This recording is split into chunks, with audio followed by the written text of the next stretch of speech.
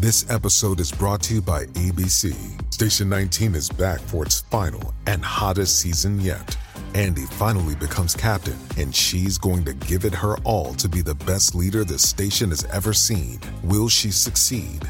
Get ready for fiery new romances and high adrenaline rescues. Watch the Station 19 season premiere tonight at a new time, 10/9 Central on ABC, and stream on Hulu.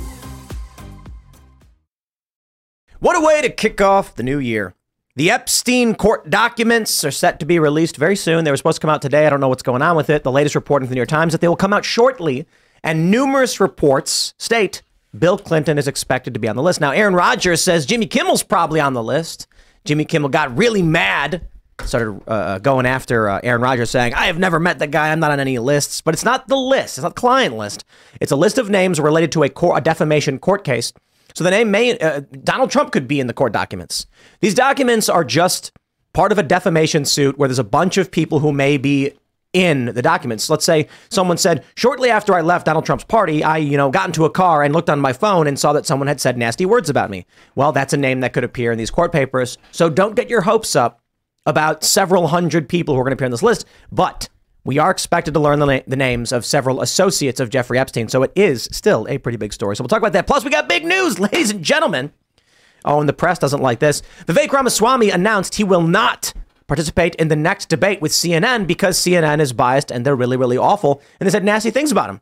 Instead, we, Timcast, will be hosting a town hall live event. Tickets are available with Vivek. We're going to be doing the Timcast town hall with presidential candidate Vivek Ramaswamy.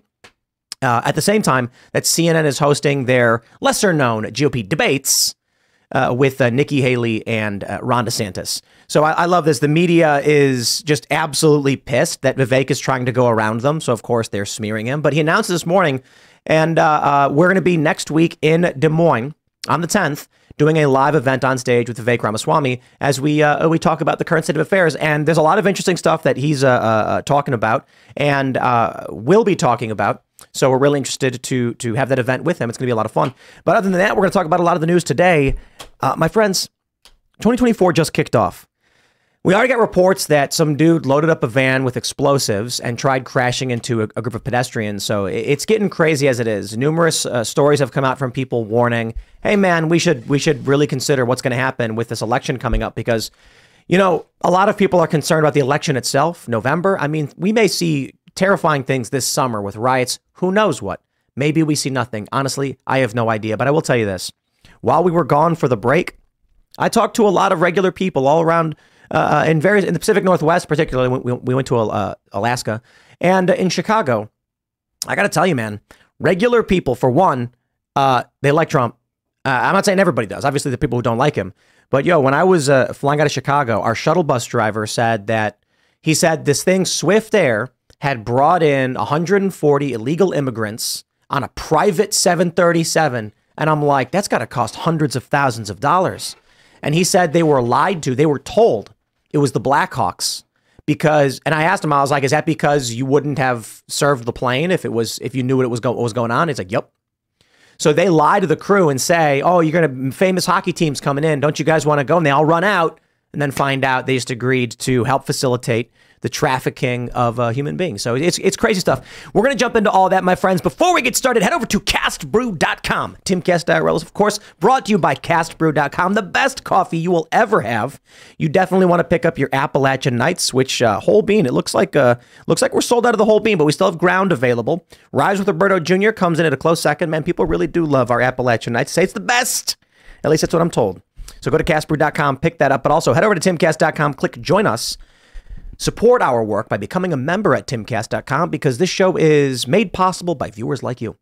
As a member, you'll get access to our exclusive uncensored show, which will be coming up tonight at 10 p.m., where you can call in and actually talk to us and our guests, as well as join our Discord server where you can hang out with like-minded individuals and express your ideas. The Discord also has their own shows. There's a pregame show. There's an after show. You don't want to miss it. And of course, it's actually the way that you will call in to talk to us and our guests. So don't forget to also smash that like button, subscribe to this channel, share the show. It's the most important thing. This show is built purely organically. We didn't do any big paid marketing until last year, and even that is questionable. We got big all thanks to people like you sharing the show with people that you think should watch it, and I really do appreciate it. So joining us tonight to talk about this and a whole lot more is Andrew Meyer. Howdy, Tim. You want to grab that mic? This mic. Yep. Who are you? What do you do? I'm a right-wing entrepreneur. I just launched the Alex Jones video game at alexjonesgame.com, and it's going to be live on Steam tomorrow. So if you want to see some leftist heads explode, check out alexjonesgame.com. Check out him destroying the New World Order in a video game. You will not believe what he gets into, including Epstein Island. Interesting. All right. Well, thanks for hanging out. We got Phil. He's hanging out. Hello, everybody. My name's Phil Labonte, lead singer of All That Remains, failed musician and anti-communist, counter-revolutionary. What's up, man? What's up? Happy New Year. Shane Cashman, writer for Scanner.com, author of the Inverted World book series, Ghost of the Civil War.com. Happy to be here. And I am Sir.com, producer of IRL. Yeah, And good to DJ. see you guys. Happy New Year. All right. Here's the big story, ladies and gentlemen. Of course, there are many big stories, but this is the one that's trending. Everybody wants to know what's going on. From the New York Times, Epstein documents naming prominent figures expected to be released soon. The documents related to a lawsuit involving Ghislaine Maxwell, an associate of the disgraced financier Jeffrey Epstein, are anticipated to include names previously redacted. Some people actually say that she may have been the mastermind, but we don't know. We don't know. Epstein appears to be, by all accounts, the mastermind, but she was more than just an associate. She was basically his second in command. They're going to mention court documents are set to be released. This we know. We've been waiting a lot for it, but there's speculation as to who's going to be on that list. Now, multiple news reports have said former President Bill Clinton will be among those names. In fact, conservative commentators have jumped on. Now, hold on there a minute. What does that mean? Conservative commentators jumped on this because it was ABC and a bunch of other prominent mainstream outlets that reported it. So wouldn't you first say that several corporate news outlets jumped on news that Bill Clinton may be among those named? And then critics of Bill Clinton went, wow, look at that. I love it, New York Times. Never stop being you. They say, although there's no indication that will be in connection with allegations of wrongdoing. And Ms. Giuffre has not accused Clinton of any misconduct. His office said in 2019 that he had flown in Epstein's private plane, but had no knowledge of Epstein's crimes. And a spokesman pointed to that statement on Tuesday. I'm going to go ahead and say, I don't believe you. The statements we've gotten from victims that are confirmed to be victims are horrifying. And I don't believe, even they say that we may learn the names of their housekeepers. I'm like, yeah, lock them up. Housekeepers get locked up too. If you were a maid for Epstein while he was bringing in young girls so that powerful elites could fly to a private island to rape them, and you were cleaning up the mess, you are an accomplice who aided and abetted human traffickers and child exploitation. Yeah, you get locked up too. So if you're going to tell me that Bill Clinton is flying on this plane and had no idea what was going on, oh, come on. Of all of the people they could try to claim there's no evidence of wrongdoing, if they said Bill Gates, like Bill Gates flew his plane but had no evidence of any wrongdoing, we'd all roll our eyes and be like, okay, maybe, but I doubt it. With Bill Clinton, it's like, come on, that guy? We all know what that guy's all about. You think he doesn't know what's going on? I wouldn't be surprised if it turns out that he was facilitating it. We'll see. Who else? What do you guys think? I think it's weird, first of all, when they say the right wing part, because right wing for the corporate press has become a synonym for conspiratorial. No. It says conservative. Oh, so it's conservative. So conservative has become a synonym for conspiratorial, because they're trying to give you that slant because they don't want people to believe who might be on the list or not. But like you're saying with the maids and stuff, I just think about those reports that came out years ago about those dental chairs or like torture type chairs that were in these apartments of his in like weird places and weird rooms, and who's cleaning up this place, who's not reporting all this weird activity of these children. So I'm looking forward to it coming out, but I'm also not going to be surprised when people look at it and spin it to support whatever narrative they want to sell. So they see Trump, they're going to go with the Trump angle. You see Clinton, they're going to go with the Clinton angle, and it's going to become like this. I bet Trump's on it. Everyone's going to be on it. Right. Every name will be attached. But I bet Trump's in it, and the media is going to go nuts and be like, Trump listed in Epstein documents. Anyone that's from the right that is on the list is going to be the focus from the mainstream media if they talk about it. I do think the mainstream media wants this to quiet down and go away. Mm-hmm. Overall, I think it's bad for the establishment because everyone knows that Jeffrey Epstein was involved with a lot of people. Look, the guy was a master networker. Mm-hmm. There's rumors about his connections to intelligence agencies. The likelihood of him using using the island to get dirt on people that are in positions of power, offering them things that are illegal, and then getting, having video or having information about it or whatever, and using that to not just finance his own lifestyle, but also to use that to influence essentially, movers and shakers in world politics and big business. There's not an argument. There's not an argument about whether or not that is what is going on. It's generally a consensus. Ghislaine, I forgot. I'm probably mispronouncing it. Ghislaine. Why do we care to pronounce her name right? When I would call her Ghislaine, people it's like worry about her pronouns. You're right. Let's just call her Ghislaine from now on. I try to pronounce just because I try to pronounce everything right. But whatever. Yeah, G woman is in jail for. That's it now. She's a government issue for facilitating the trafficking of human beings to no one. Right. So these things have happened. And no matter how the media decides it wants to cast this or what narrative they want to go with. Yeah. These things are actually true, actually have happened, and I think that the public might be numb to it. I gotta say this. Step into the world of power, loyalty, and luck. I'm gonna make him an offer he can't refuse. With family, cannolis, and spins mean everything. Now, you wanna get mixed up in the family business. Introducing The Godfather at ChumbaCasino.com. Test your luck in the shadowy world of The Godfather slot. Someday, I will call upon you to do a service for me. Play The Godfather, now at ChumbaCasino.com. Welcome to the family. VGW Group. No purchase necessary. Void where prohibited by law. See terms and conditions. 18+. Because it's like it's been the holiday. We've been off for a couple weeks, and I haven't had the opportunity to say civil war on air for a little while. It's like just got to get that out. You know that meme where the guy's like sweating his veins popping. That's what it's like. It's like so. But no, I just want to point out because I love doing that time travel test where I'm like, imagine you went back in time X amount of years and then explained how X is happening, Y is happening now. I just want to also point out that imagine if you went back to 2012.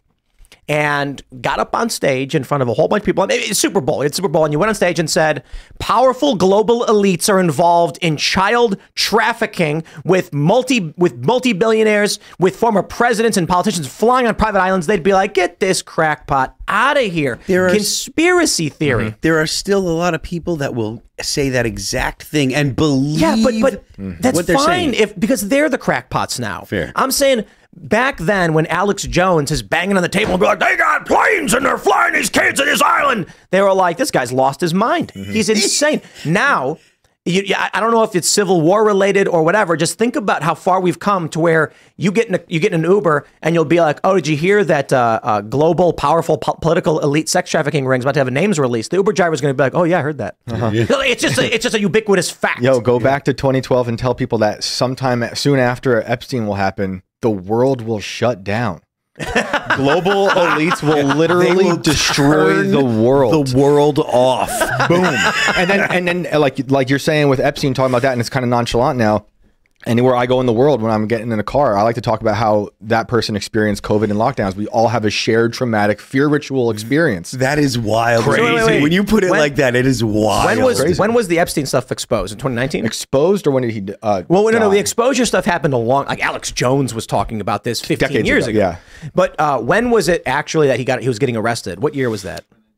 I don't know. 19, right? Was it 19? Yeah. So 19, and then that's when the cameras shut off, the guards fell asleep. That was 2020, yeah. It's just come on. Yeah. Epstein and then the world shut down. And they're just like, yo, hold on, turn everything off. We cannot let this happen. At the time of him being in jail, I was reporting on a story about a guy who went to the jail for a crazy drug problem. He was a former cop. He went to prison. I'm writing about it, and he turns out to be the guy who was in the prison cell with Epstein, who beat him up. I never found a place at that time when I was freelancing to publish a story, but I kept going around being like, this is insane. Not only is that whole story insane with the guy, former cop, like taking 4 immigrants' lives and burying them on a pig farm in New York. Then he got a cell phone in his jail cell. No one knows how he got it. Then he beat up Epstein. Then Epstein was put in that room, in a cell, where he hung himself. No. Wasn't it reportedly that it was reported that his roommate beat him up, but then it was changed, the reporting, that the roommate said, no, he hurt himself. He tried to kill himself. He said, I didn't do anything. Yeah. I'm pretty sure. Go look up that guy. I forget his name right now. He's jacked dude. Come on, I just love it. It's like they put Epstein in a cell with this guy who's super ripped, and then Epstein makes an attempt. Didn't Epstein like say something like, "No, I didn't"? I mean, it's been a while. I know. I forget all those. But the guy was a former cop who was a murderer. I just love how wild it is that like literally no one. I shouldn't say, okay, figuratively, no one believes that Epstein took his own life. But there are these corporate press journalists who are like, he certainly did. It makes a lot of sense. It's like Wikipedia says he did. There's a video diagram, like someone made a video like CGI of how they claim he would have done it. And I saw this clip and I'm like, it is the stupidest thing I have ever seen because the room's so small.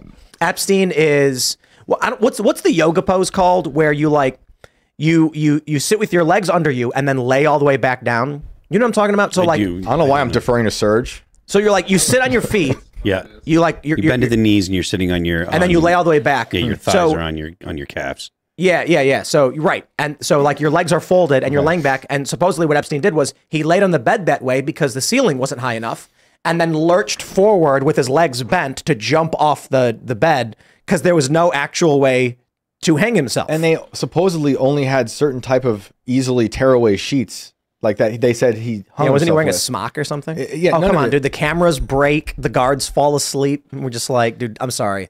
It'd be really funny if Epstein's like in prison. He's like, how can I make this the least believable thing ever? And like his plan, and then the guards are like, damn it, he got us. He waited till they were sleeping. He broke the cameras. Look, I mean, realistically, like even if like whether you believe he killed himself or not, kind of doesn't matter because the reason that he killed himself is because what was going to happen. Right. So like, or the reason he's dead, whether he killed himself or whether he was killed by the Clintons, it's not like the Clintons. Well, I mean, come on, everybody knows it. Everyone thinks it's Hillary. But it doesn't. But it's not like people in positions of power in governments are strangers to ordering the killing of human beings. Right. If you're the president and you order a strike, you'll carry it out. That is mafioso crap. It's just that it's polished up and made acceptable. Yep. If you go to someone and say, "Did you know that Barack Obama secretly ordered the killing of Americans?" Yeah. Like they'd be like, "Shut up, wait a minute," and you pull up on the New York Times. Here you go, read about it. It's not a conspiracy. This is in the New York Times. I mean, maybe the New York Times is lying. I don't trust them. I think the same thing that you were saying earlier.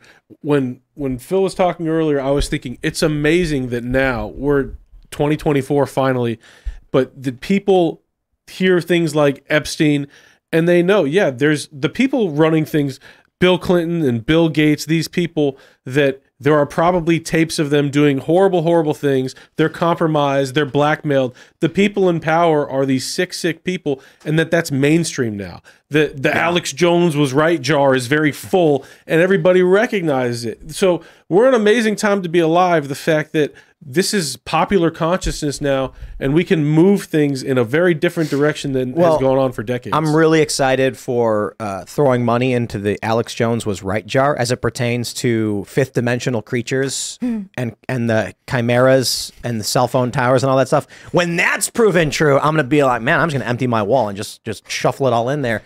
You know, Alex goes on the Joe Rogan show and he's like, they got multidimensional beings that are, we know the chimeras are out there. We know they've definitely made odd creatures in labs. Yeah, but like and put weird things on aborted fetuses in that was it Philly or Pittsburgh? They definitely do weird stuff. And I think the issue with Alex is that he does get a lot right.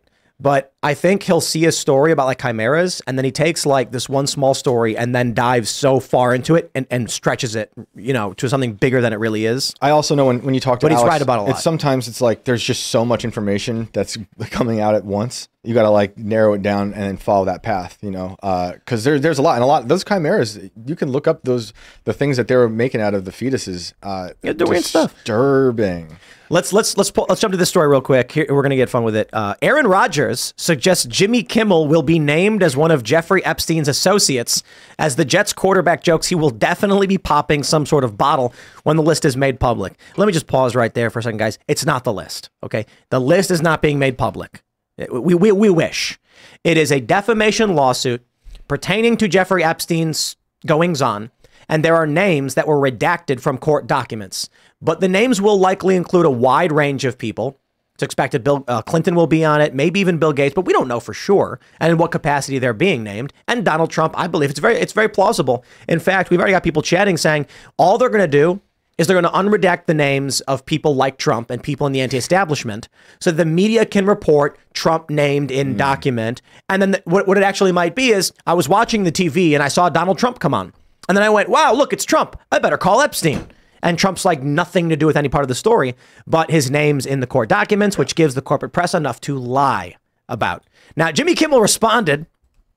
He said, actually, can we play this? Let's play this clip. Bring it up, Foxy or somebody back there. Seats on it. Bring up Super Bowl 58. You'll see it. The emblem. Put it on the screen. And then bring up 57 and 56. This has something to do with the Epstein list that came out.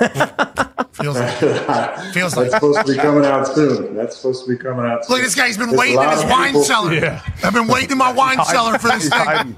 A lot of people, including Jimmy Kimmel, are really hoping that doesn't. All right. Obviously, a clip from this particular program was run on Jimmy Kimmel's show whenever Aaron brought up the list, and then Jimmy. Yeah. So anyway, Aaron brings up the list, and Jimmy Kimmel starts insulting him. So Aaron Rodgers is like, he must be on the list. He must be terrified. Now, Jimmy Kimmel says, "Dear a-hole, for the record, I've not met, flown with, visited, or had any contact whatsoever with Epstein, nor will you find my name on any list other than the clearly phony nonsense that soft-brained wackos like yourself can't seem to distinguish from reality. Your reckless words put my family in danger. Keep it up, and we will debate the facts further in court." Jimmy Kimmel, you can go shove it. Let me tell you, brother, when you rag on Aaron Rodgers in the exact same way, you do not receive special permissions or qualifications or protections over your own stupid arguments. You put Aaron Rodgers' family in danger when you engage in the same public discourse he does. So you know what that means? Danger for you and your family is a normal part of life.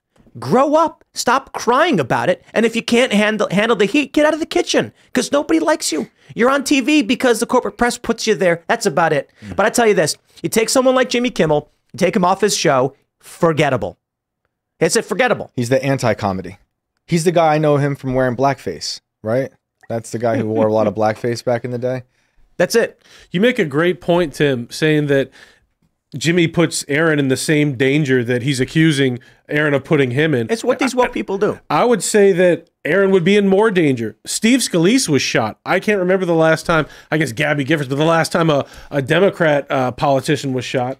It's the left-wing wackos that go and assassinate people. Dave Chappelle was attacked by a left-wing wacko. There you go. So this another big story that we got is we'll bring up in just a little bit. The Dave Chappelle special, The Dreamer, comes out. And, everybody's talking about his opening joke where he's talking about Andy Kaufman, Jim Carrey, and says, he talks about trans people, and it's going viral for this reason.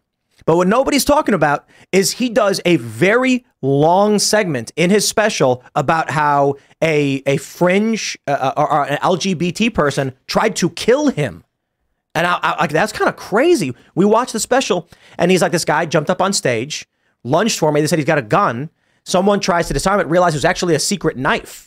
And this guy apparently was part of the LGBT community who was offended at what Dave Chappelle had said. And I'm like, yo, this stuff's crazy. So anyway, we'll get into all that stuff because we do have stuff to pull up on the Dave Chappelle thing. But it's the funny thing about what Jimmy Kimmel does. Jimmy Kimmel basically said of his friend, and a friend of ours, Dickie Barrett. He said he hoped he would die. Wow. So Dickie refused to get the vaccine, gets fired. And he said he's been friends with Jimmy for decades. And, he was praising Jimmy Kimmel. But I'm like, I'm sorry, dude. Jimmy Kimmel said on his show, it's real simple what you do. The people who don't want to get vaccinated and like that horse paste stuff, you say, get out, you don't get treatment. And the people who get vaccinated, they get the treatment. And I'm like, he's advocating for hospitals kicking out dying people because they don't believe in your worldview. Because they don't follow, dude, the Hippocratic Oath, do no harm. Yep. I'm wondering if that applies to you must save somebody. Like, would doctors be like, I'm not going to save you? No, I don't have to hurt you. I'm not going to hurt you, but I'm not going to save you either. It's just disgusting, the kind of person that you have in the corporate world and the corporate press. But I will say, as much as social media has been bad in a lot of ways with like TikTok, the algorithms and all that stuff, at least shows like this can exist, and we can call out, we can exist to the extent that we can point out how psychotic Jimmy Kimmel is. And I will tell you the good news, because I want to ask you guys this about your holiday. But I go to Christmas, and Thanksgiving was similar to this, but Christmas was wild. And I'm talking with people, and they're all saying, I know. Yep. And I'm like, I'm getting people being like, what do you think is going to happen in November? Because regular people in the suburbs are now being like, I don't know how this election could even happen. I don't know what's going to happen in this country. And I'm like, I'm glad you are aware to a certain degree that there is something going on, because you'll get these trolls on Twitter and they'll be like, nobody cares about this stuff. Regular people don't care. Go touch grass. Homie, I went and touched grass and the people were freaked out. Yep. They're buying gold from Costco to the point where Costco ran. Was it Costco, right? Wow. They were selling gold and they ran out. People are freaking out over this stuff. But I don't know. What happened with you guys when you go home for the holidays? What do your normie relatives, are they freaking out? I'm going to New Hampshire. I mean, not really. Yeah, you go to New Hampshire, you're going to Free State. Come on. My Though not really. I mean, the Free State Project. My family is in Western Massachusetts. My sister and her family and stuff. And while they're not, they definitely aren't considered right wing. They're fairly normies. There's not a whole lot of attention being paid to the Democrats and to politics yet. So but they're not masking up. They're not like, make sure you wear a mask to come to Thanksgiving or to Christmas dinner. Yeah, I've noticed a lot of people who are like not political junkies, or actually they're just apolitical, but they're noticing all the problems affecting their daily lives or their jobs. They can't ignore it. Like I think they've been asked to accept an unacceptable reality, and they're just like, something is really off in this world. Like everything's just off. And I had a lot of those conversations. I think for a long time now, there's a good tweet about this. I forgot who tweeted it. He said that wokeness peaked in like 2020 and now it's fading away as people are finally less scared to speak up. With the Lucky Land Slots, you can get lucky just about anywhere. This is your captain speaking. We've got clear runway and the weather's fine, but we're just going to circle up here a while and get lucky. No, nothing like that. It's just these cash prizes add up quick. So I suggest you sit back, keep your tray table upright, and start getting lucky. Play for free at LuckyLandSlots.com. Are you feeling lucky? No purchase necessary. Void where prohibited by law. 18+ terms and conditions apply. See website for details. And I think what it is, people really did know something was messed up, but they were scared to speak up because everyone's looking around wondering who's going to be the narc, who's going to send them to gulag. Now that people are starting to feel more confident with the likes of, our cultural victories and hard numbers in sales and declines in the boycotts, now people are feeling like this is the way to go. I can speak now finally, and they're not scared. And they need to continue to speak, right? Like, because I remember there was that very small segment of time at the very beginning of lockdowns where a lot of us, maybe you guys, but I felt like the woke stuff was just disappearing because everyone was worried about like life, right? Well, we're locking down. Well, how are we going to survive? And then it came back in crazy full swing, that was right? because of George Floyd, right? And then and that catapulted into a whole new stratosphere of deranged like stuff. And there's a lot of stuff happening now. It's good, but don't get too confident. Like, keep pushing back. I got a good one for you guys, because I was asked by an extended family member at a family party, how do you sleep at night knowing the things you do? No, it was not an insult. It was just like, don't you like sweat? Aren't you worried? And I was like, I'm actually the least stressed out because of it. Yes. When I was like, let me ask you a question. If you closed your eyes and crossed a busy intersection, would you be scared? You'd probably be crapping your pants. Yeah, see, I know where the cars are going because I looked both ways. Why would I be scared? I know what's coming. I know what's happening. I pay attention. So, if we get news that riots are erupting in all the major cities, I'm going to know before you do. So I'm actually not worried. Yeah, it's funny. I think about that a lot because there was a point in time, maybe a decade ago. I'm at that point, I'm a teacher, and I knew something was wrong. Obviously, with the college world, something was, but I couldn't explain it. I hadn't have like a set of language to describe it. And then once I had a terminology and I'm like breaking it down, thinking about Marxism, all these things. I'm like, oh, all this is starting to really make sense. And then at that point, 10 years ago, I was definitely depressed. I didn't know what was going on. I couldn't get ahead. And I'm getting like applying for teaching jobs. They say like straight white males can't apply. I'm like, what the heck is going on here? But now I know, And there's definitely like we've come a long way as a culture because everyone's talking about the Chappelle one. The Ricky Gervais special is also pretty good. It's not as good. Yeah. It's not as good as Chappelle, but I really like it. But it's one of the telling things in the Gervais special is that he's saying like, hey, to the audience, have you guys heard of CRT stuff? And I'm like, we've been talking about that for a minute, right? But it's like now it's gotten to such a level in the mainstream Netflix comedy special world where it's not surprising to hear Gervais talk about it, but it's kind of interesting to hear him address the crowd as if they never heard of it, And now they're all laughing along to his jokes. These are giant wins for sure. He specified that in his. I think he actually called it critical race theory. Nice. Wow. Yeah, that's good. Yeah, he That's talks about a lot of stuff. Go ahead. No, just it's really good. Sam Harris is like so broken. Yeah. And he's a husk. And it's so well past the point of salvage. Like we are at the point now where this inflection point happened, I think last year or 2 years ago, where woke stuff really started becoming heavy cringe. We saw the Bud Light boycott. We saw the Target boycotts.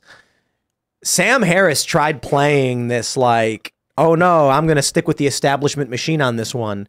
And he's doubling, tripling, quadrupling down. Every time he just doubles down, it's going to be like 2026. Everyone in this country is going to be totally off all the corporate press BS. And Sam's going to be like, no. And everyone's going to be like, dude, you go be a hermit. He's going to have a big long beard and be like, ah. Just meditate more. He just sacrificed all of his integrity. It's fascinating to see. But I bring him up because it's a good example of regular people who they know, but were so concerned about being ostracized. Actually, let me pull up his meme. See if I can find it. People are very concerned with being ostracized.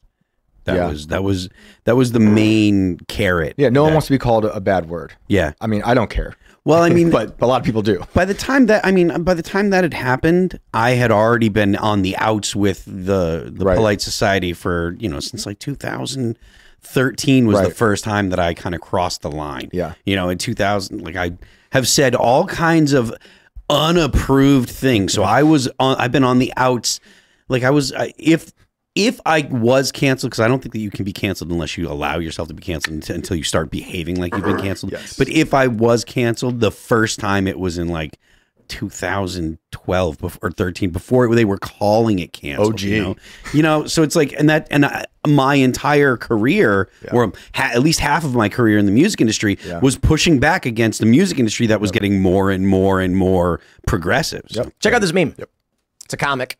And the guy says, I have strong opinions. The other guy says, are they based on reality? And he goes, they are based upon how I feel in my heart. And then his heart says, I'm terrified that if I research and form opinions based on reality, a wedge will be driven between me and my community, and I will lose my friends and family. Yeah. This... Not my heart. And I'm wondering, like, who's this extra fabulous guy is not some right winger or anything like that. These comics are just like Reddit comics that were there for like a decade.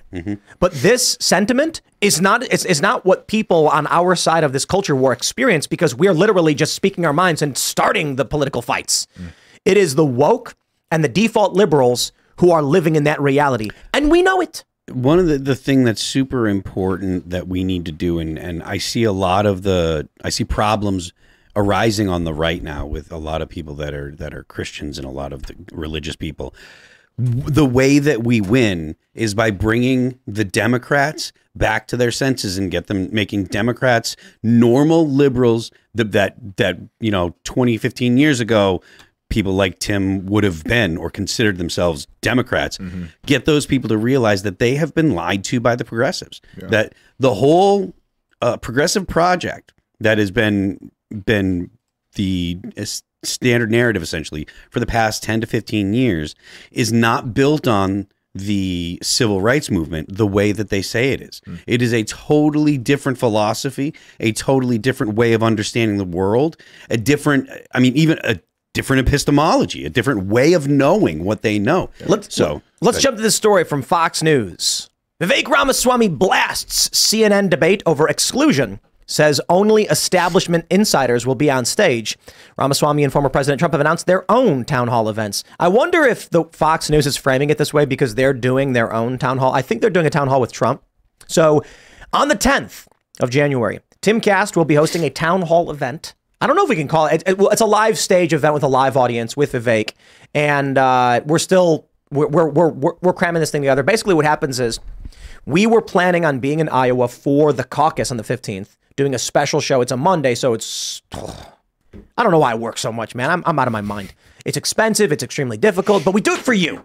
So become a member at timcast.com because seriously, you should. We have to fly out Tuesday the 9th, right after the show finishes, be on a plane to Iowa, and then I got to wake up at 7 in the morning, 6 a.m. Iowa time to record my morning show. And it's going to be tough, but I want to do it. So we're planning this, and we wanted to find some good guests for the caucus. And of course, we got to talking to Vivek, who's been on the show a couple times. And ultimately, we were like, we could come longer and do something from the 10th to the 15th. So, what we ended up deciding to do is our own live event. We're lucky we were able to get Vivek, and we will be in Iowa with Vivek on stage. Tickets are being sold. I think they may be up now. This thing's been rushed together super quick. It's probably going to sell out super quick because there's a very small number of tickets available. And we're going to do our own version. Because I'm thinking to myself, screw CNN, screw their establishment insiders. We're going to do our event. We're going to do it. And so, here's why I bring this up. For one, we definitely want to announce that we're doing this. It's big news. Vivek is saying screw off. But in the previous segment, we're talking about how the media frames everything.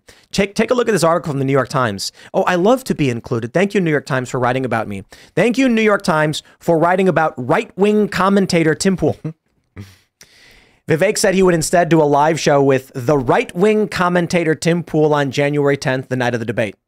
I love that. Fox News said Vivek will participate in his own town hall event next week. Well, okay, maybe they mean his own as in he's the sole guy on the show. Fine.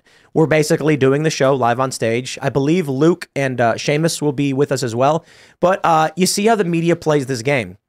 Nikki Haley and Ron DeSantis are the establishment choices.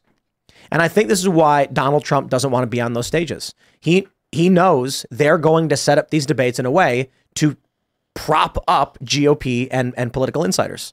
So surprise, surprise. Same thing for Vivek. Vivek actually announced he wasn't going to do it before CNN even announced who was qualified. So I think it's funny that they say he blasts CNN over exclusion.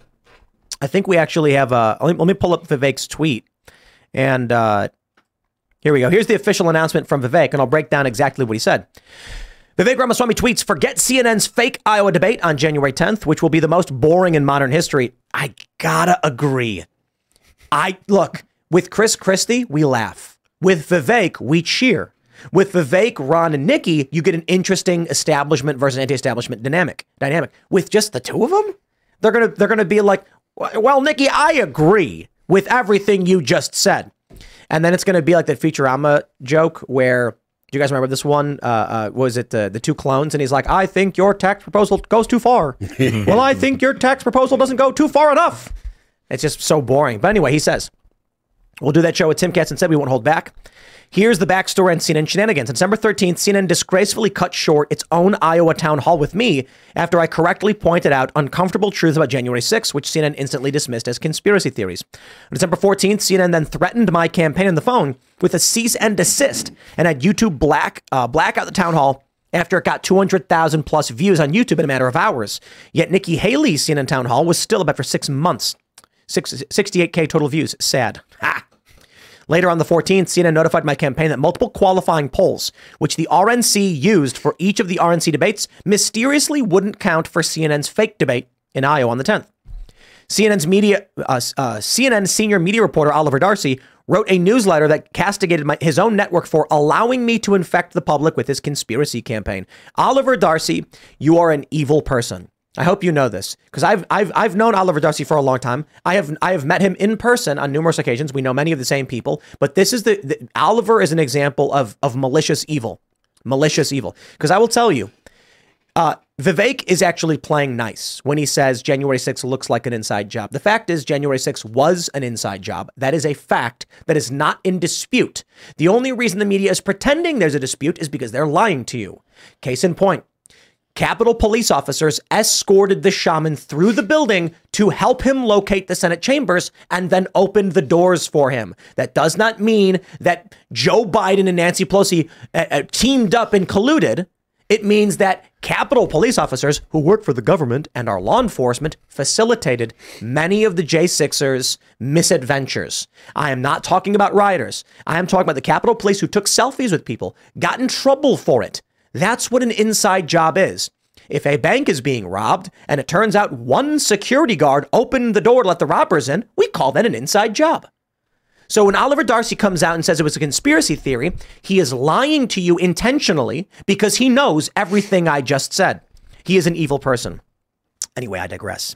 Commentator Van Jones said he was literally shaking when he heard Vivek speak, and my rhetoric is one step away from Nazi propaganda.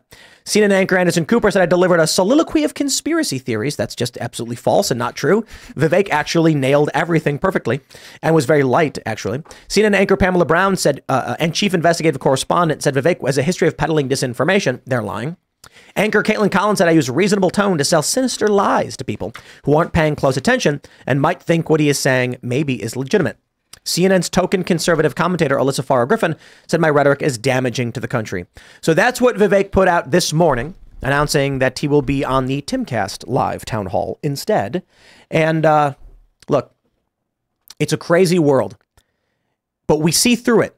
And every day, more and more people are waking up to what CNN does. The greatest example of this is when Caitlin Collins says he uses a reasonable tone to sell sinister lies to people who aren't paying close attention. It's fascinating. That's literally what Caitlin Collins is doing. If you are watching CNN, you're literally not paying attention. If you are reading Twitter, you're paying more attention. So it's varying degrees.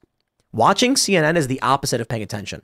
It would be like a dude who's selling balance bands and getting your medical advice from him. And he's like, don't listen to the doctors, man. Buy my rubber bands. They protect you from illness. You're like, yeah, wow. Could you imagine people who didn't know the truth? That's right. That's what CNN is. CNN is like those guys at the mall that would, you know those balance things they would sell? No. There's a magic trick you can do. Magicians do this to, I love this. Let's jump in.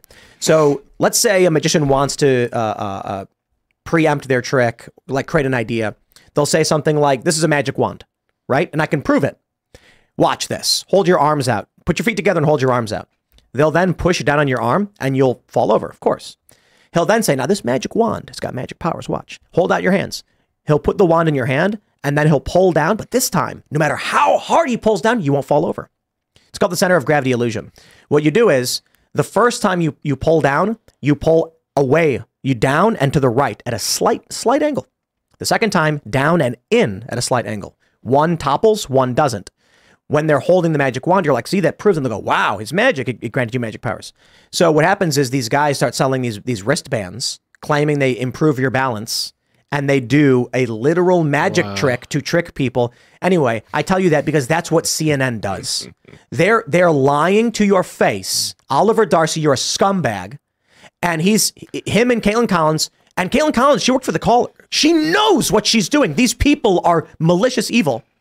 They know they're lying to you for profit, power, and money. They're just bad people, and they're claiming they're the real ones. Imagine finding a guy in an alley with a bunch of syringes, and he's like, "I'm a doctor. Trust me. Don't trust your doctor." You'd be like, "Wow, this guy knows the truth." That's CNN. It's so funny to me. Listen, you call Oliver Darcy an evil person. He's the guy that got Alex Jones kicked off Twitter just because Alex was mean to him in Congress. Look at those eyes. Let's clarify. Did Oliver Darcy get Alex Jones kicked off, or did Alex Jones get kicked off because of what he said about Oliver Darcy? I think Oliver Darcy was going around complaining, like actively going and making reports and doing things like that. So but if we don't know, we don't know. And Oliver helped with getting rid of ads for InfoWars, and then Alex, called him out, and then the video circulated, and then Twitter saw that as some kind of... But the reason why I make this distinction is I think it's more likely that all the big tech companies colluded with each other to remove Alex, and that was the excuse Twitter was looking for to make it happen. Not if we say Oliver Darcy did it, first of all, if he didn't do it, I don't want to say he did, but more importantly, I think it's substantially more important to point out that big tech colluded all at the same time to remove Alex Jones. Twitter was, I think, the last, and it was because they didn't have a strong enough reason to justify it. So as soon as they saw this video, they went, get him. Yeah. So it's scarier and more devastating when you realize massive multinational corporations were conspiring, as opposed to some guy we don't like sending an email. You know what I mean? I get it. I just think it's hilarious that we're here talking about Oliver Darcy on for what for me is a bit like Alex Jones Day, because tomorrow he's going to be his video game Alex Jones game is going to be on Steam. So it's out already though, isn't it? Yeah, but it's going to be on Steam for the first time tomorrow. For how long? Steam says it's all good to go. They had no problem with it. And the video game is him like fighting zombies and demons and stuff, right? Well, he's on Epstein Island. There's a character called the Rapist. He looks very suspiciously like someone you might know. There's a character called the Wicked Witch of the West Wing. That's a good. Are there not gay frogs? There are definitely gay frogs in the video game. Gay frogs. Anyway, so. That's what's going to be happening. I don't know what else there is to say about this big thing we're doing. I mean, we just kind of got a whole segment about out of the announcement that we'll be doing this town hall with Vivek. But it's going to be a blast. We're going to be in Iowa all Wednesday, Thursday, Friday, and then the last show we're doing Monday. I just want to point out to everybody, it is bonkers degrees of difficulty to do stuff like this, because that means Monday night at like 11 p.m. Central, we have to get on a jet and fly back to D.C., and then I got to wake up in the morning for the morning show. So it's just, whew. And we're probably going to do this several times throughout the year, because this is the year to do it, man. 2024, baby. The primaries are going to be hot. It's a big deal. I'm just really curious what happens with look, Haley and DeSantis are both polling at like 10%.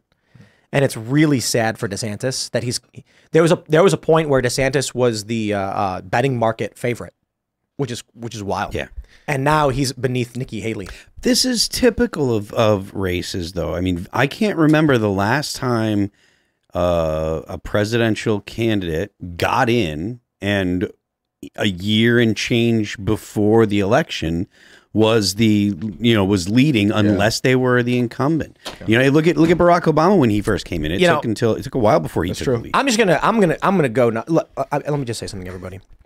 I get a lot of people, they say, Tim, you're so mean to people sometimes that they want to come on your show. And I'm like, the people I'm mean to, I don't care if they come on my show, okay? Anybody I call evil and like a scumbag, I'm going to call them that because that's how I feel. And if that means they don't want to come on my show, fine. Could you imagine if I was like, I better not call that evil prick a scumbag, because then I won't be able to bring him on my show for internet points? Sorry, not interested. But let me just tell you, I'm just gonna say all this stuff, which I probably shouldn't say considering, but I'm going to say it anyway. Someone asked, why don't we get a debate with like RFK Jr.? He won't do it. RFK Jr. won't do it. And we've asked several times. Okay. I'll tell you this. If my team reaches out to you and says, would you be interested in any one of these? And they say no, I got no problem saying they will not do it. Okay. And there are people that are like, yeah, but if you put them on blast for this, then, they're never going to want to come on your show. Don't care. If RFK Jr. doesn't want to come on the show, he doesn't have to. He doesn't owe me any favors. But if we give the potential for high-profile debates that no one else can do, or high-profile conversations that no one else can do, and these people refuse to do it, then I'm going to point out they won't do it. They want the safety blanket that is CNN. And I'm not exaggerating. I like Marianne Williamson a lot, but she won't do it either. It was hard enough to get her on the show. I like her. I think she's a good person. I think she's wrong about a lot of things. I think we informed her of things she wasn't aware of. And Marianne Williamson doesn't want to do outside debates because she is scared. And RFK Jr. is scared. They are terrified that if they sit down on a show like this, we're going to say Epstein list, who's on it? And they're going to go, uh-oh. If I did CNN, they'd ask me really boring and easy questions. Go for it. I can't wait for the day that CNN finally closes its doors because we get more in the key demo than they do. And then when you want to have the debate, it's going to have to be with Steven Crowder, Patrick Bet-David, Joe Rogan, Tucker Carlson, or Tim Cast. Because sooner or later, that's going to be the game. And only people like Vivek Ramaswamy and Donald Trump, because he goes on these shows too, are going to be the ones who can make it in politics. But for the time being, when someone says, why don't you get RFK? We've asked him a million times. He's scared. Okay. I'm not trying to be a dick, but we've been told like, look, we can't do it. It's with respect to Marianne Williamson. She told us explicitly, like, with the Lucky Land Slots, you can get lucky just about anywhere. This is your captain speaking. We've got clear runway and the weather's fine, but we're just going to circle up here a while and get lucky. No, nothing like that. It's just these cash prizes add up quick. So I suggest you sit back, keep your tray table upright, and start getting lucky. Play for free at LuckyLandSlots.com. Are you feeling lucky? No purchase necessary. Void where prohibited by law. 18 plus terms and conditions apply. See website for details. These debates on cable TV are like, we know what they're going to ask. And a show like this, you don't even know. And I'm like, what do we do on this show? We pull up the top trending news stories and we will talk about them. What's the big story right now? The Epstein list. What else? Vivek is saying he's not going to debate. What do we got next? Dave Chappelle's special. If you cannot talk about the top trending news, you should not be in politics. Go cry, go run home to your mama. Because she'll comfort you while you cry and say, the man asked me a hard question. Have fun. What is Aleppo? What is Aleppo? This is what they're scared of. But you know, the Aleppo question is perfectly in line with corporate questions. And when Johnson couldn't answer that or even patter effectively, well, that said a lot about his ability to navigate the corporate press. But I got to tell you, man, when people say things like these debates should be hosted by like Joe Rogan or Tucker Carlson, and I'm like, they absolutely should. And there's a reason why they won't do it. A lot of this stuff seems like there is still residual or a residual effect from the media being the reliable sources. And I don't think the politicians or people that are hoping to be in positions of power have caught up to the fact that there are the portion of the population that no longer believes the official narrative, specifically because of COVID. I mean, most people agree that the average person didn't really need the COVID shot. There are groups of people that, you know, some people don't think any COVID shot was good. Some people are like, well, you know, if you were old or if you were, you know, if you had a compromised immune system, then it made sense. And fair enough, fine. There's room to disagree. I don't care. But the point is, because of the inconsistencies, because of the moving goalposts, because of the changing narrative over from the media and from the government throughout the whole thing, I think that the people in the U.S. are far more open to non-official narratives, and I think that the fact that politicians won't come to places like this, don't want to go to places like Joe Rogan, blah blah blah. I think that's because they haven't assimilated or internalized the idea that these places are important now because the establishment has hurt their credibility. Think about the structure of these debates on CNN versus what Vivek wants to do. The structure of these debates on CNN is Governor DeSantis, with immigration happening in this country is a great crisis. Can you tell us why it is that you have sent migrants to places like Martha's Vineyard? Well, it's a great question, and I think immigration is a very important issue. Now, my administration in Florida, we have the best record when it comes to schools. In our schools, 5%, blah, blah, blah. Thank you for your question. And then you're like, that was 30 seconds, and I have no idea what was said. Now, imagine when you come on a show like this, there was a point where people brought up, I remember the specific example that Marianne Williamson didn't answer a question outright. And I just said, I kept asking it. And then it's just like, you have to answer it. Because like a conversation can't, it's not just that. It's like, I asked you a question, dude, you didn't answer. Like, I'm going to have to say yes, but I asked you this. Like, these kind of shows demand a higher quality of politician. Someone at least that's capable of actually interacting with the person in front of them.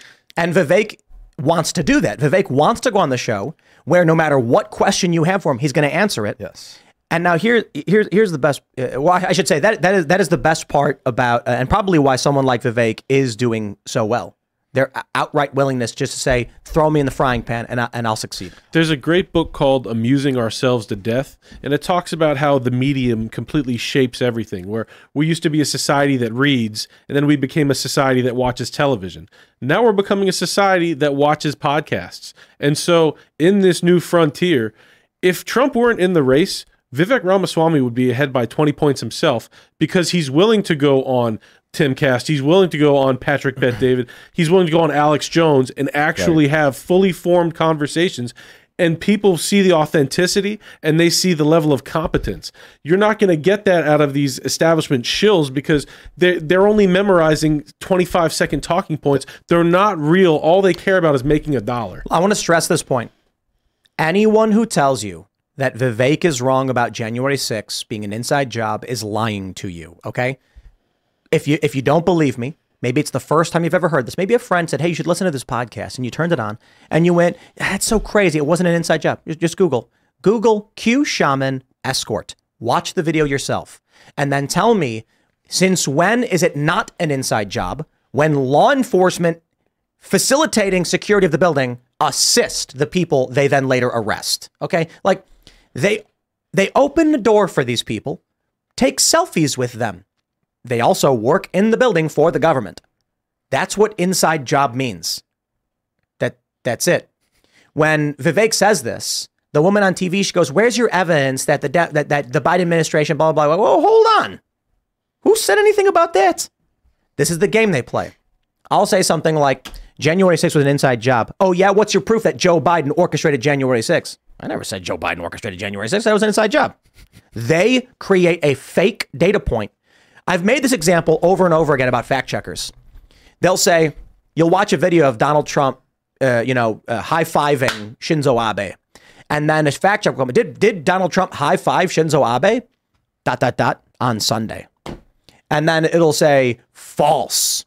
It'll give you this big long screed about how Donald Trump did not high-five Shinzo Abe. I like Shinzo Abe, mind you. And then at the very bottom will say, well, he did high-five them.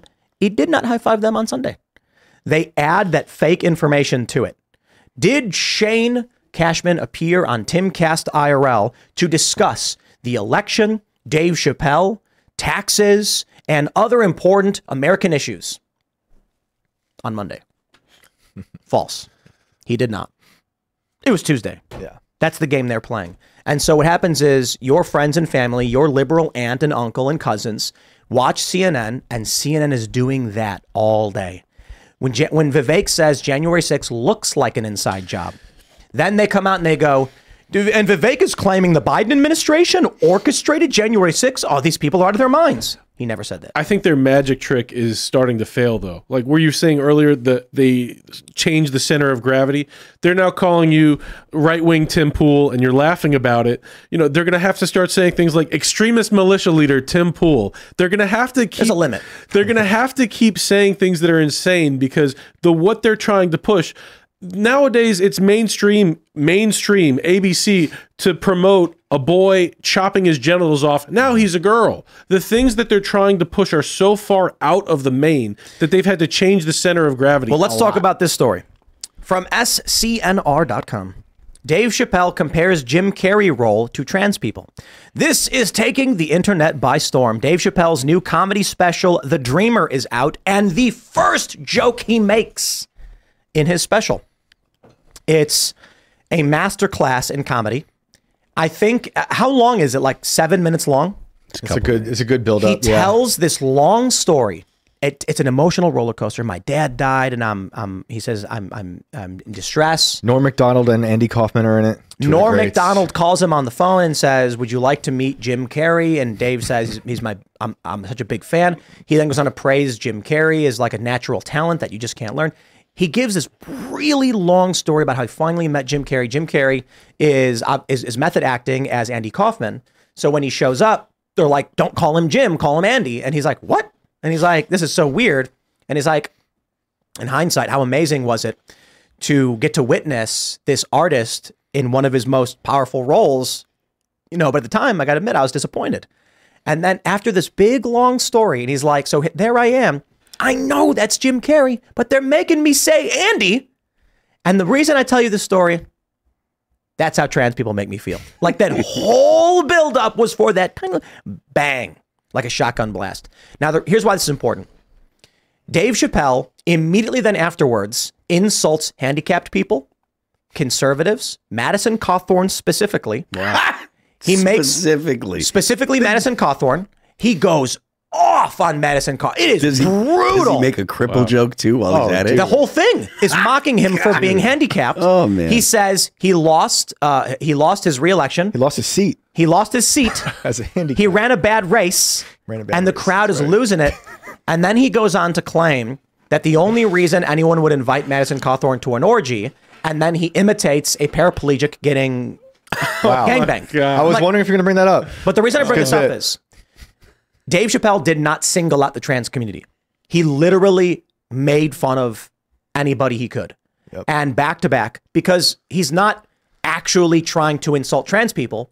He's making jokes. He then makes jokes about handicapped people. He makes jokes about Republicans. Asians. He makes jokes about Asians, and in the same joke makes a joke about black people. He's just ribbing on everybody, and everyone's loving it. Here's why I say all of it is important. Dave Chappelle is the GOAT. Okay, they call him the GOAT, the greatest of all time. When he releases a Netflix comedy special, which is #1, by the way, right now, it's hilarious. And he says, this is how I feel, and I can joke about these things. He is telling regular people, it is now okay for you to joke as well about conservatives, about the handicapped, about Asians, about black people, about trans people. We just have jokes. Yes. He's basically setting that line in the sand. So now, you know, over the past several years, you've had people who are scared to do comedy. Jerry Seinfeld talked about all those years ago, college campuses are insane. All these people getting canceled. Dave Chappelle comes out and says, you can't cancel me. They tried. They couldn't do it. $20 million for a comedy special. And the first joke he does was about trans people. And he follows it up by saying, I'm not going to, if you thought you were going to come to this show and to hear me joke about these people, you thought wrong. I'm not going to joke about these people. It was not worth it. Maybe 3 or 4 times. He does an impression of a handicapped person who came to his show to hear trans jokes and then is disappointed that he's hearing handicapped jokes, but then is then later happy when he hears handicap or trans jokes again. It's brilliant. And like, I think his audience and a lot of audiences of these types of comedians, it was DC, and it's a barometer of the culture, right? Like that's the audience was just in love, right? And there's that feels really good to see that. When the whole crowd erupts in cheers when he finishes the first joke about Andy Kaufman, I was like, wow, dude. A DC liberal audience is cheering and clapping for what he just said about how he feels when he's told he has to act like someone is someone else. And then when he mentions Madison Cawthorn, someone goes, oh, in the audience, like clearly not a conservative, not a fan. But there are a lot of people now that saying wokeness is dead. It's been dying out. It was never popular to begin with. People were just too afraid of cancel culture. When someone like Dave Chappelle stands up and says, dude, I don't care. I'm telling a joke and you can't do anything about it. He basically plants a flag, and now regular people can stop being scared and call out the crackpots that they don't like. That's part of the reason why 2024 is going to be kind of, or one of the many factors that is going to make 2024 kind of crazy. The people that are interested in social justice as legislation, they are going to be holding on to power. They're going to be doing whatever they can to pass legislation that benefits their ideology. And it's the same thing as like when the Allies were going towards Germany, they just ramped up the killing the Jews because it's an ideology. Like part of their ideology was kill the Jews. Part of the ideology of the left right now is to implement social justice stuff into law. So they're going to be doing all they can to ram laws that are as permanent as possible through before the election in order to hope, in their opinion, hopefully push this as far as they can, because it's likely they see that there's going to be a swing back of the pendulum. I'm glad that they've overreached and they've gone so far. It's like jujitsu. We can use their own momentum against them because they've gone so far. People don't agree with it. That Dave Chappelle making what seems to be an inoffensive joke to anybody in the world is completely offensive to these people, to the point where they want to kill him. And shout out to Dave Chappelle, by the way. The only person to make a funny joke about me that I enjoyed from the Don't Tase Me Bro thing like 15 years ago. The only one that made a joke I enjoy. So shout out to Dave Chappelle. And I'm glad he's doing his own material and not just copying Owen Benjamin anymore. Just kidding. You got made fun of by Dave Chappelle. Yes. And that's when we were watching it, and he second joke in the act is mocking Madison Cawthorn. I was like, man, how lucky is Madison Cawthorn? Yeah, he was a member of Congress. I mean, not like he probably would have been happier if he didn't get primaried, but for Dave Chappelle to do a comedy special making fun of you as a member of Congress, you are immortal. The joke he makes about you in that moment, and he says he saw him, and he yelled, "Hey, Congressman." And he looks over him and he's mad, and he's like, and then I walked away. I wanted to see him do something. I wanted him to see me do something he couldn't do. That's what he says.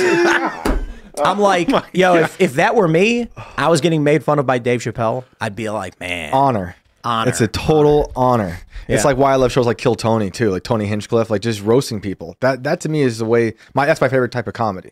Not just the surreal stuff, which I also like, but people just ragging on you.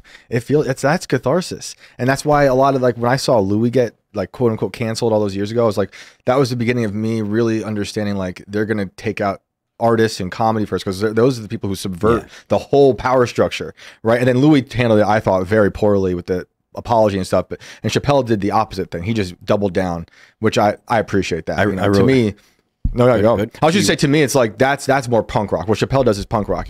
Louis didn't. When I got one of the times when people were like giving me crap, and in response, I wrote a song called "Never Sorry."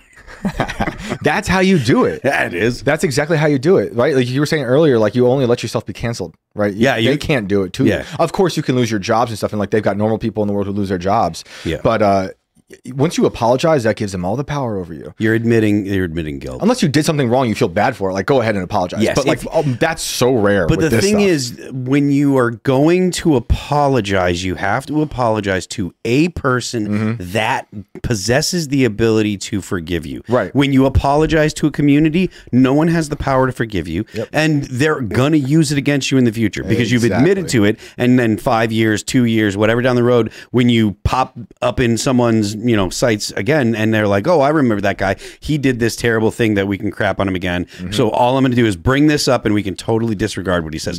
Don't give them the power. Don't say I'm sorry, because then you're telling them I consent to your authority over me. You're demanding an apology, so I will allow you to have that power over me. Exactly. Get effed. You have no power. Don't be afraid to be called any bad words. Elon buying Twitter was massive. Absolutely. I was here just about a year ago, and I was banned from Twitter. Not allowed. I shouted out a bunch of people, Patriot J, Old Rose Swig, all banned. And today, they're all back. Alex Jones is back. Patriot J is great. Alex Jones Shout out back. Patriot J. Yeah. Crazy. It's a different world with Alex Jones back on Twitter, and with Elon letting him grow and grow and grow. So 2024, it's the best of times, it's the worst of times. Hundreds of thousands coming through the southern border, but at the same time, Alex Jones being popular and mainstream on Twitter, very, very different year we're going to have. It feels like meme magic is here in full effect. That is one thing I'm afraid of, though, because the counterculture is going to swing so hard back, and now with people like Alex back. But I feel like they're going to find a way to subvert our subversion, like they're going to find a way to just turn off the power. The thing is, that bothers me. When you're subversive, or when you're dealing with people like in the world that we deal in, where outside of the mainstream narrative, just because you hear a story that's outside of the mainstream narrative doesn't mean it's true or it's right. And that's one of the things that the people that are outside of the mainstream need to be focused on right now. Yes. Just because someone that is looked at as outside of the acceptable conversation says something doesn't mean they're correct. In fact, you have to be more careful now. We've had that fire drill once before. The QAnon thing, everybody saw QAnon's not real. I think people are a little wiser than they were last go around, that people are being able to spot whatever they try to throw at us. I think there is a decent probability of some kind of cyber 9/11, people call it. And that something, because I think it was was it Bill Gates who was talking about this, the risk of our digital infrastructure and cyber attacks? Imagine this scenario. First, let me just say, I don't know the probability, but I think there is a possibility considering the stakes of 2024. The internet has gone down before. There have been cyber attacks over the past several years. We note them. And then there was one where Google actually went down, and all of a sudden nobody could get to their websites because people don't actually type in the websites. They type in the word, press enter, and it pulls up Google, which they then click the thing. When I'm searching for things on Twitter, I don't search Twitter, I search Google. I'll type in Phil Labonte, communist, meme, X, and then it'll pop up with his latest post, and I'll click it. That's how I find it. So when Google went down, I forgot exactly what happened. All of a sudden, internet traffic dropped dramatically. Imagine a scenario where, for some reason, the internet is just down. Just in general. And the only information going out is through terrestrial television, CNN, Fox News, MSNBC. Imagine during the election, we get some kind of attack, and that's what happens. Imagine if just before the election, something like that happens, they can then say whatever they want without being fact-checked by anybody else, and no one can discount them. There may be a scenario like that. I don't know. It could be like, oh no, we get attacked and the infrastructure goes down. Oh, we better fix it. We don't know what's going on. And it's an act of war, which we then use to justify some kind of escalation somewhere else, but then also allows them to basically say to a show like ours, if you want to stay on the air, it's going to cost you like, what do they charge? $1,000 an hour or something for dedicated satellite. And what y'all need to understand about the way YouTube works, this is only possible. This show is only possible because YouTube pays for the streaming costs. What people need to understand is when we are streaming right now at about 6,000 kilobits per second. That means for the 45,000 people watching it, receiving between 2,000 and 6,000, multiply that. Multiply that 6,000 by 45,000 and you'll get the actual data transfer. There's no possible way we could afford that. It's only possible because of these website subsidies. So when you see like Rumble, they're spending a pretty penny to get those shows out because they want to make that work. So shout out to Rumble. YouTube, of course, is subsidized by Google. It's not that extreme. We may actually be able to like what we would just do is it's $10 a month to subscribe to the show, and then we could use that money to pay for the stream and all that stuff. But it just basically it would make it so that literally anybody who wants to watch has to pay. I believe that's their best attack vector for shutting down the kind of things. I agree. I mean, there's been so many reports about the internet apocalypse, and they're worried about solar flares. But from what I'm hearing, solar flares wouldn't probably affect it. I think what they would do is blame it on a solar flare and then just shut it off, on their own, and then prevent us from subverting the narrative like a lot of us were doing during lockdowns or talking about election stuff. That's gonna be tough. That's why I've been very open in my community about how I feel about everything. I'm building up people in my immediate community who I know I can trust and agree with. Maybe nothing will happen, but I don't want to be in a spot again where I'm surrounded by a bunch of idiots like I was in New York and not handle like the society just being ripped to shreds. I think even the speculation of us talking about this, it puts a wrench in their plans, because if everybody is thinking ahead of time, oh, these people want to do something evil to stop us. If something like this were to go down, everyone knows where to point the finger. So Tim speculating like this, Alex Jones when he speculates on grand conspiracies, these things help to put a wrench and stop their plans. So I'm glad that we're doing this right now. People are thinking ahead. What are these evil bastards thinking of next? Everybody's looking. This is the source. This is the problem. And, hopefully people pull the lever and figure out Donald Trump is where we need to go, 2024. Let's see. I have a couple stories. I want to start with this one from the New York Post. This is crazy. Cops recover suicide note after deranged man drove car packed with explosives into crowd at Rochester concert, killing 2. So apparently what happened was this guy loaded his SUV with explosives. I believe it was gasoline or something. And he was trying to ram a crowd of people. As an Uber pulled out, he then T-boned the Uber, killing the people inside and injuring several others around it. But I believe that Uber may have inadvertently saved many lives. It's a wild story. This happened, I believe it happened on the 1st. And they believe it may be a terror attack. It's being investigated as an act of terrorism. We will see. But what a way to kick off 2024. So as we're seeing stories like this, I get to thinking about the conversations I had with family, extended family members over the holiday. And they ask questions about do you really, you talk about civil war, but what's the likelihood you really think? And I'm just like, time travel test, man. If you look, right now, the corporate press says that a bunch of men conspired to kidnap Gretchen Whitmer. Now, obviously, we contest a lot of those allegations. The corporate press says that January 6th, an insurrection was attempted. To all these leftists who are calling me crazy for saying I fear civil war, they're the same people claiming that Donald Trump literally tried to start a civil war. It's the weirdest thing.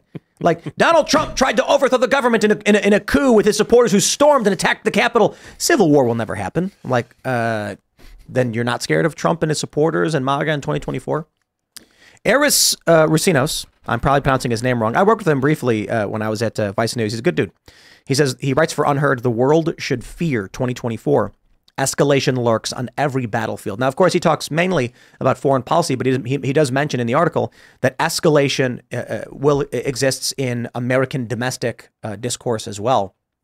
So I think, man, we got a super chat already saying, beware the Ides of March. I'm like, come on, bro. That's like it's like 2.5 months from now. Literally, it's 2.5 months from now. Wow. When we had Eric Prince on just before the end of the year, I asked him, is there something like, what does he see here in the United States? Does he see anything happening, akin to this with what he's seen in other countries?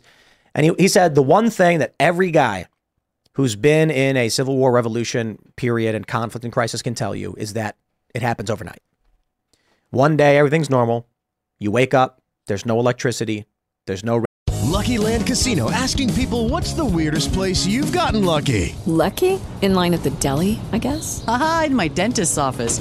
More than once, actually. Do I have to say? Yes, you do. In the car before my kids' PTA meeting. Really? Yes. Excuse me, what's the weirdest place you've gotten lucky? I never win and tell. Well, there you have it. You can get lucky anywhere, playing at LuckyLandSlots.com. Play for free right now. Are you feeling lucky? No purchase necessary. Void where prohibited by law. 18+. Terms and conditions apply. See website for details.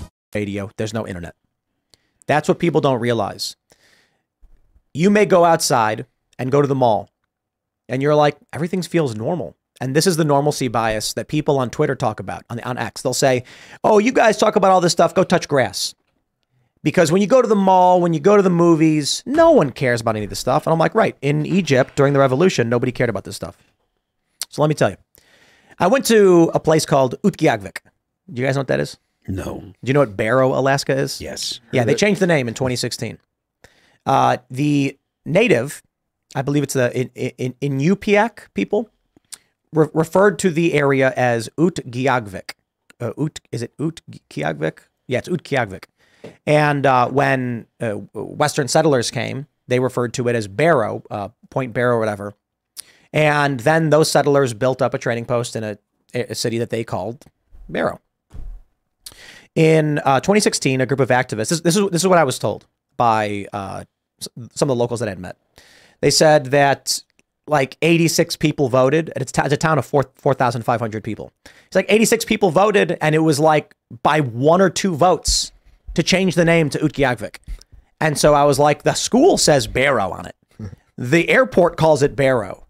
The airlines call it Barrow. The airport is called Barrow, BRW.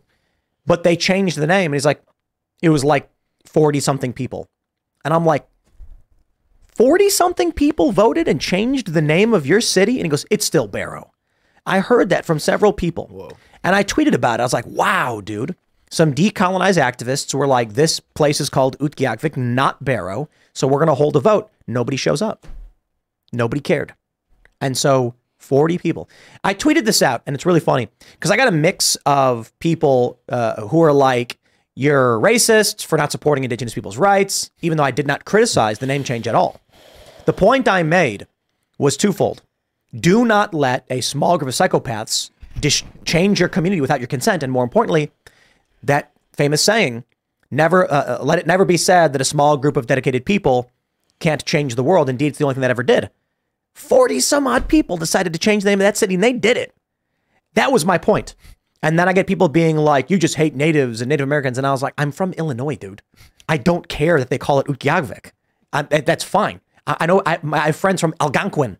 Like, the names of all of our places are native. I don't care. Are like the Eskimos or the Inuit people, are they really all that angry at the white man? It's not like the white man took their land. Nobody wants that property up there. I don't believe so. I believe actually a good portion of the people, again, I'm not from there, so I don't know. But the way it was explained to me is that this is probably like, it's like white liberals, woke people. I was told woke people. Yeah. So yes, it probably does include some of the indigenous, but the natives didn't really talk about it all that much. I don't know. It didn't seem like it wasn't an issue. Mostly when I met one native guy who's really excited to explain how they kill whales. Yeah. And it was wild how he told us how they do it. He's been talking to the same 10 people for the past 30 years. And then he sees us and he's like, here's what we do. Like, here's how we get them. The same stories to these new people and they're going to react differently. This is going to be awesome. Dude, the native dude who explained whaling did not come up to us and be like, the white man did this and did that. He was like, let me tell you how we kill whales. Yeah. And I'm like, it's illegal for us to kill whales. And he's like, yeah, but not us. I thought that was kind of crazy too.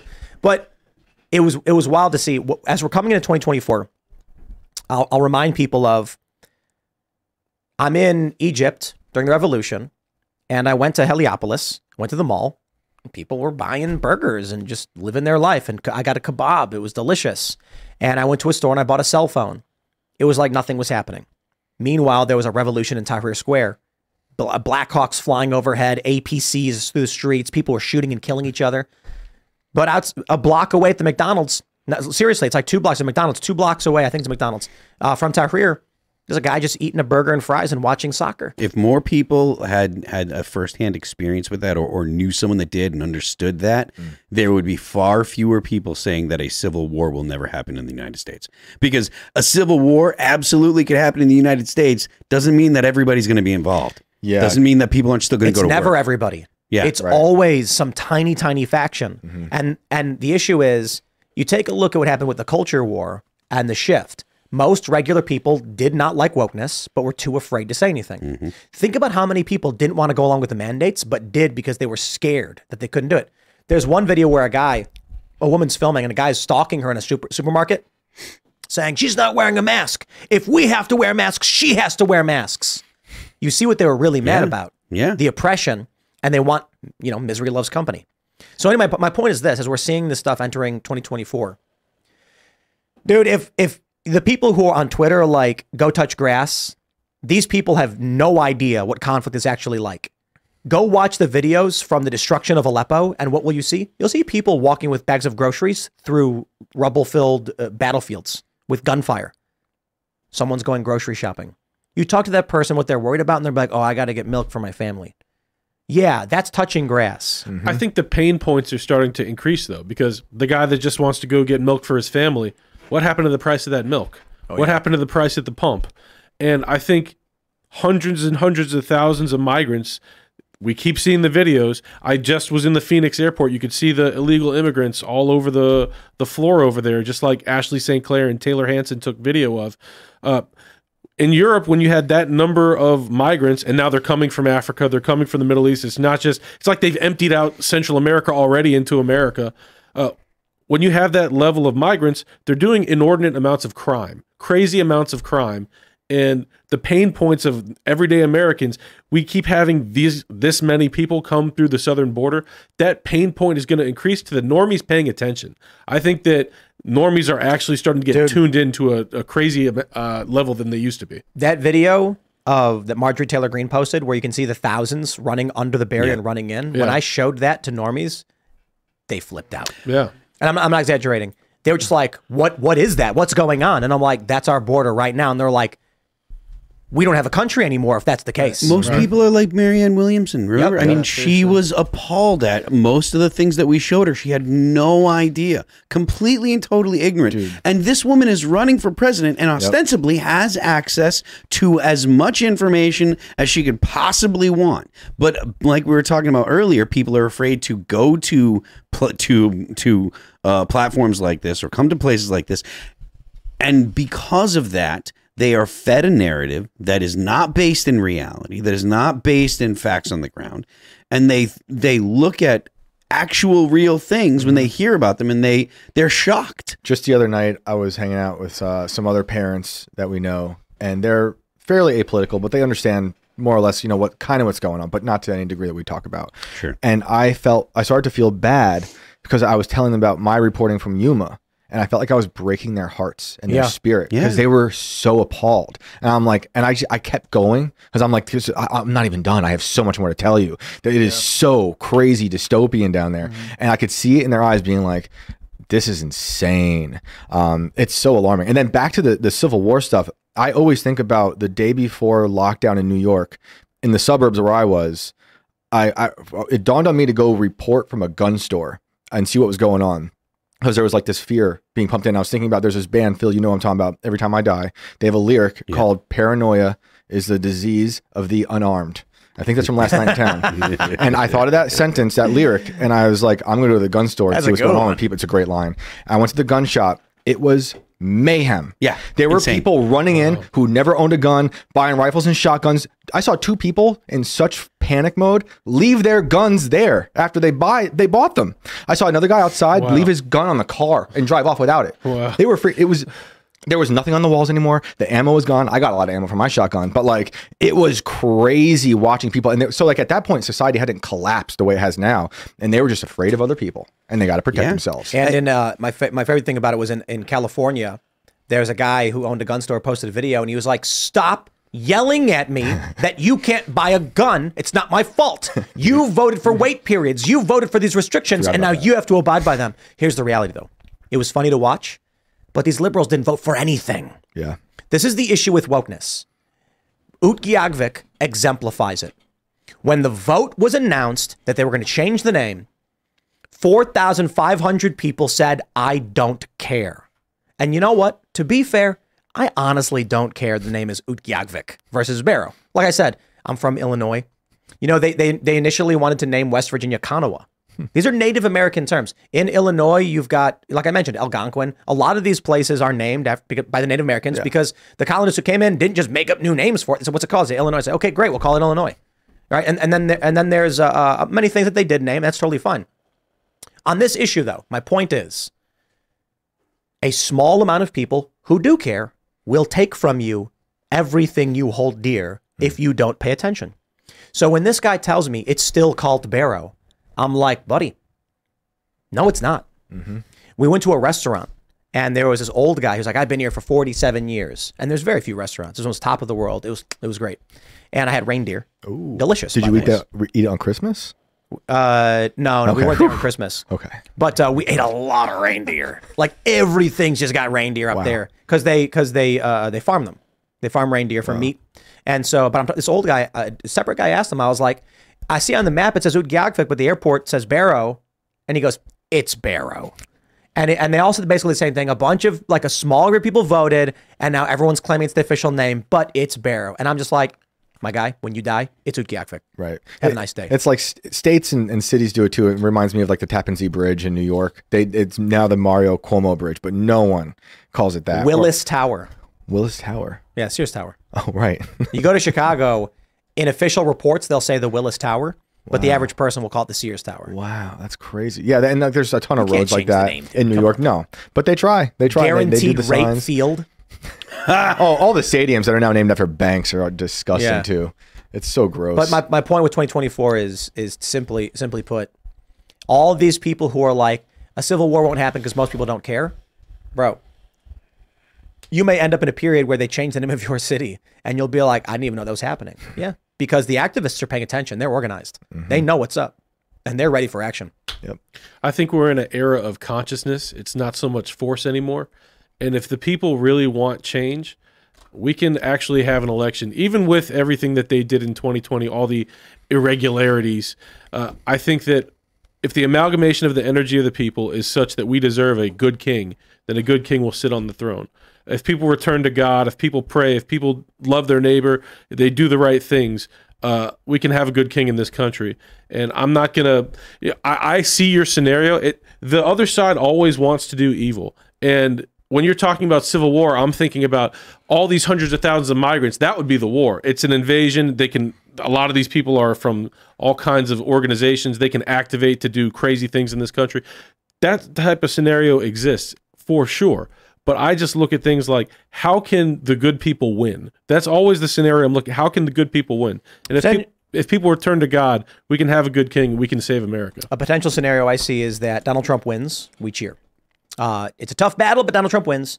And one of the first things he does is begin what will be the largest deportation ever seen. Which he promised. Which he promises. And then you will get videos and photos of the Trump administration and the National Guard and the Army rounding up immigrants, illegal immigrants, onto trains and buses. And of course, they're going to be held in camps and holding facilities.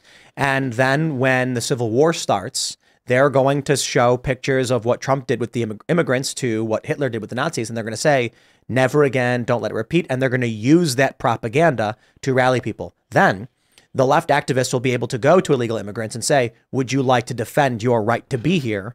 Fight with us. So potential scenario. I'm not saying likely, probable. I'm just saying a potentiality is Donald Trump has promised the largest deportation we've ever seen. You have 8 to 10 million illegal immigrants and every day 10,000 more. Donald Trump will have to put them on trains and buses. They will have to be brought to camps. Chicago is already building camps. I want to stress this. Chicago, it got delayed. It's postponed. It may not happen. I'm not sure. But they announced they're going to be building a migrant camp. What do you think it's going to look like? Do people think these things are going to look like they're going to be slums? They're going to be places with limited resources where the people will be screaming and complaining, living in their own filth, and they're going to be confined to it because there's too many of them. The people of Chicago are complaining. What happens in that scenario where a civil war does start in 2025 or 6, and they use these images to make it look like Trump is Hitler, claiming he's doing it, it's happening again, blah, blah, blah. They already called the migrant detention centers concentration camps. This, what I'm saying here is not something I just made up off the top of my head. I'm saying AOC already said he has concentration camps. Donald Trump does. Donald Trump has already promised a deportation effort. Several cities have already announced they're going to build camps. Alex Jones called this, by the way, like 15, 20 years ago. Yeah, he did. He said that FEMA is going to set up detention centers likely for illegal immigrants. Yeah. 20 years later, we'll see. Maybe we'll add some more money to Alex Jones's right jar. But based on the pieces that are already on the table, I'm like, oh, combine them. Donald Trump mass deportation effort, mass illegal immigration, AOC and Democrats saying concentration camp. They are going to produce tons of propaganda to liken Donald Trump to Hitler to use as a rallying cry. After that, we speculate. If conflict breaks out, they're going to try and make it seem like World War II and they're the good guys. I just don't think that they're popular anymore. I see the scenario you're trying to play out. I see the propaganda that they can push. Popular doesn't matter. I was going to say the same thing, and then I was thinking about what Tim was saying about there's a small group of people it takes to be insane to cause it, which could be the case. How many people in Seattle are willing to go outside and walk up to Antifa armed with AR-15s and tell them to GTFO? Because the answer was none. So even though I think it's fair to say you knock on any door in Seattle and say, how do you feel what the far left is with guns taking over Capitol Hill? They're going to be like, hey, man, I think that stuff's crazy. I'm with you, man, but I just don't want to say anything. We all know the majority of people were like, yeah, I totally agree with you on Trump, but I better not speak up. Owen Schroyer goes to prison and the guards say, yeah, I like what you do, man, but I'm just doing my job. This country is rife with evil. I sent Owen a bunch of books, by the way. Funny little story. I sent Owen Schroyer a bunch of books while he was in jail. They returned the envelope to me with like a dirty wife beater shirt in it. So they opened it. He told me they didn't give him the books, so they took them. And they returned the envelope to me with like a dirty shirt in it. Just funny little story. That is bizarre. Yeah, bizarre. But this is my point. Let's say woke people make up like 10 to 12% of the country. But we know that they're violent and they're angry and they're crazy. So a large percentage of them are organized and could mobilize. Let's say they do. In a place like Seattle, if Donald Trump gets elected and he does begin, arresting people, we already saw a guy tried firebombing an ICE facility in Tacoma. That's right. That happened several years ago. So what happens when these college groups go to their friends, say, guys, you have to join us. And they go, oh, man, what do you do? Do you come out? Let me tell you another story. So a lot of people are incorrectly stating that Abraham Lincoln was kept off the ballot in 10 states. Not true. The way it worked back then was that the parties would issue the ballots and you'd go and drop them off. The deal was when you voted, you voted. You wrote down who you wanted to vote for. So the Democrats, the Republicans, the Democrat Republicans, the Whigs, whatever, would say, here's our list of people. You could take that ballot from them and then be like, I'm going to vote for this party. Here are all the people I want. And there you go. You cast your vote. I'm assuming they drop it in a box or something. So they say Abraham Lincoln was taken off the ballot in 10 states. He wasn't taken off. The Republicans didn't issue ballots in 10 states because, for one, they're like, these states hate us, so we're not going to win. But the fear was, if you were seen holding paraphernalia of the Republican Party in a slave state, you would be mercilessly beaten at worst, shunned at best. So no one was willing to cast a vote for Republicans in these states. So Abraham Lincoln received 0 votes in the states that went on to secede to form the Confederacy. I'm thinking right now about El Salvador, which I believe had the highest murder rate in Central America. If you had told me 5 years ago that El Salvador... No, it didn't. It didn't have the highest murder rate? No. It was very... It had a high murder rate. High murder rate. Honduras has one of the highest murder rates in the world. Okay. So let's say second, third high, very high murder rate. If you told me 5 years ago that place would suddenly be like attracting Americans to take citizenship, move to El Salvador. I don't want to mispronounce the president of El Salvador's name. Let's just say it's Max Kaiser. It's not Max Kaiser. Bukele. Nayib Bukele, that's how you say it? Nayib Bukele, yeah. Thank you. He turned that country around. I would never have thought on a dime. I never would have thought that the will of the people existed to turn El Salvador from dystopian murder nightmare into Argentina attracting Americans. Yeah. So I see the potential for negative in America, but I also see that we can flip this country for the good. Yes, I agree. Totally. And I think it's important to point out that while we're looking at, conflict, chaos, crisis, and all that stuff, we're still winning culturally, and that's why they're getting desperate. It may be that it's 2024 gets wild. There's riots. It's crazy. Donald Trump ends up winning. It's contested, but he clears it. And then he starts arresting people. Deportations happen. And then things start simmering down as he weeds out the corruption. Mm-hmm. It may be that Donald Trump is just plainly successful and we avoid the worst of it. I hope so. I think, we experienced real dystopia during lockdowns. We had Chaz. We had rapper in Seattle with a flamethrower just take over a block. And they unloaded hundreds of rounds into a white SUV. Yeah, innocent people were Atlanta, murdered. Minnesota, Portland, St. Louis. St. Louis had an occupation. They had all the arson. They burned down those buildings. Atlanta had an occupation. Yep. And Minnesota had an occupation. And Seattle. So and Portland tried a couple times. I say that to seem like it could get crazier, but I also know that so many people saw those things go down who weren't engaged at all politically, and that can't happen again. I know people who were in, I think it was Atlanta, and they lived in a skyscraper, and they're stuck on their roof watching as people down below are just destroying everything. And there's people out their windows throwing flower pots at them and stuff. It was just like a zombie movie. In New York? That was in Atlanta. Oh, wow. Yeah. Where CNN New York got busted was crazy. into. New York was crazy too. Yeah. New York was crazy because there were people calling the police, and the police were just like, good luck. Yeah. Unless there were rabbis getting arrested in the park in Brooklyn. Those guys got arrested, but you could riot. You could burn anything you want. Just don't praise God. But this is the important thing to understand. It's not that necessarily the city wants the rioters. It's that they're impotent. Yeah. So when there was one famous story where a fight broke out in the lobby of his apartment building, so he called the police, and the woman said, "Sir, the city is under attack. What would you have us do?" Let me tell you guys something. Play Fallout 3, okay? In Fallout 3, there's Fallout's a video game. Nuclear war happens. People seal themselves in vaults. The vaults are not good things, but long story short, they start emerging afterwards, and there are people who survived the nuclear war and have built small societies outside of it, and then the vault dwellers come out. There's also a group called the Enclave, which is highly advanced with powerful military bases, clean running water, and they are it's been hundreds of years, but they're the remnants of the American government. They are not good guys. They kill you. My point about bringing that up is it's a simple understanding the game developers had when they created the concept of the Enclave. If the city falls into chaos, the police are not going to help you.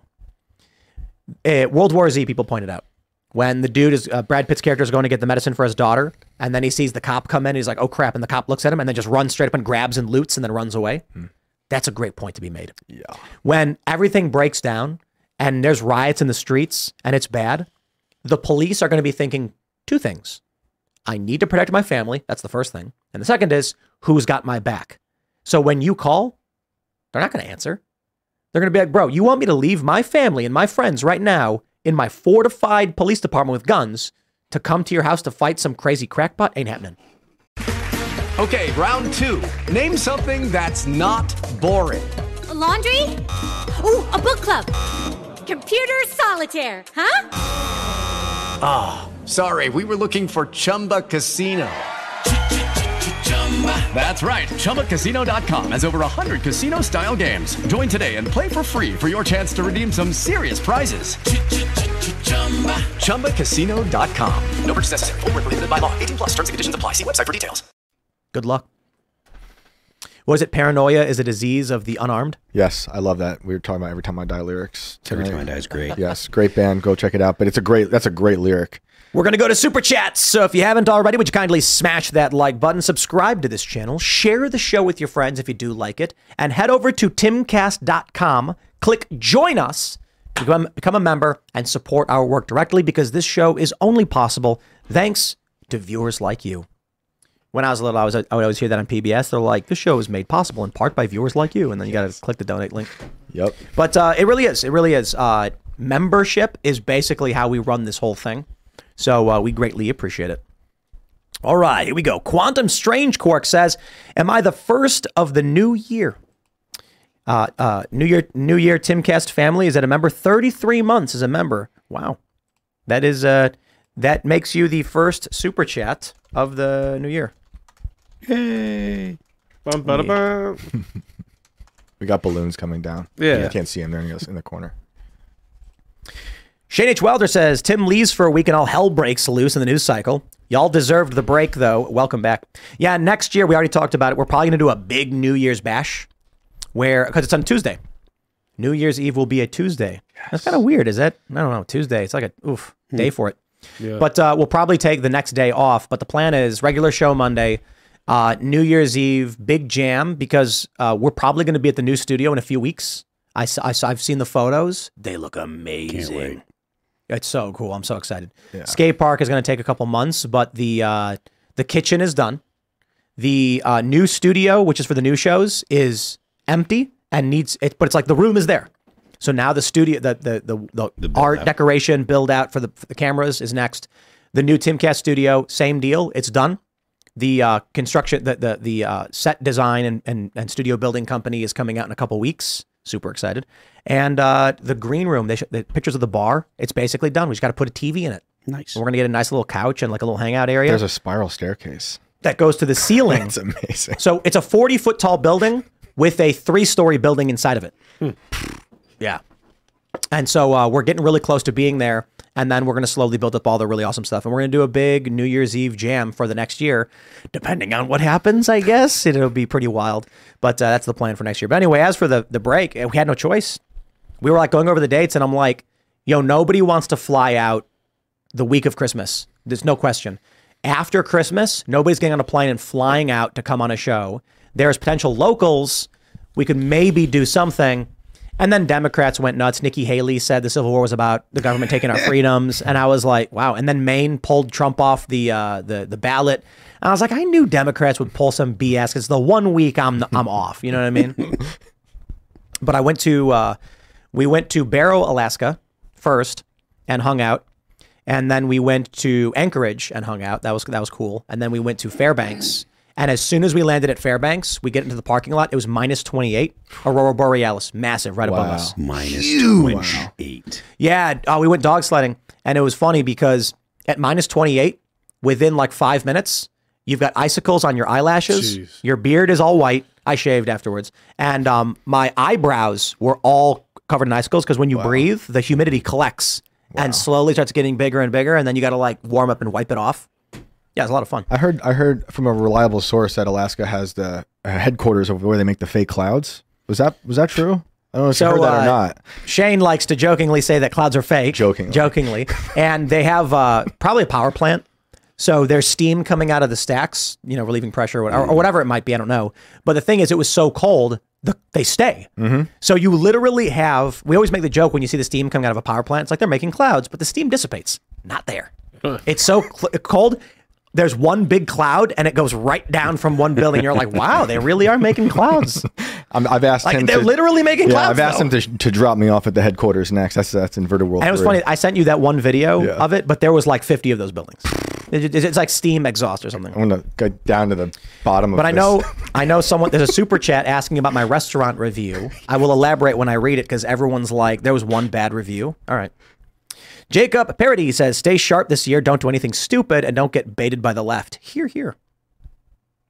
Polly Pierre says, glad that Timcast is back. My favorite show. Thank you so much for watching the show. Appreciate it. Share it with your friends. It's the most important thing.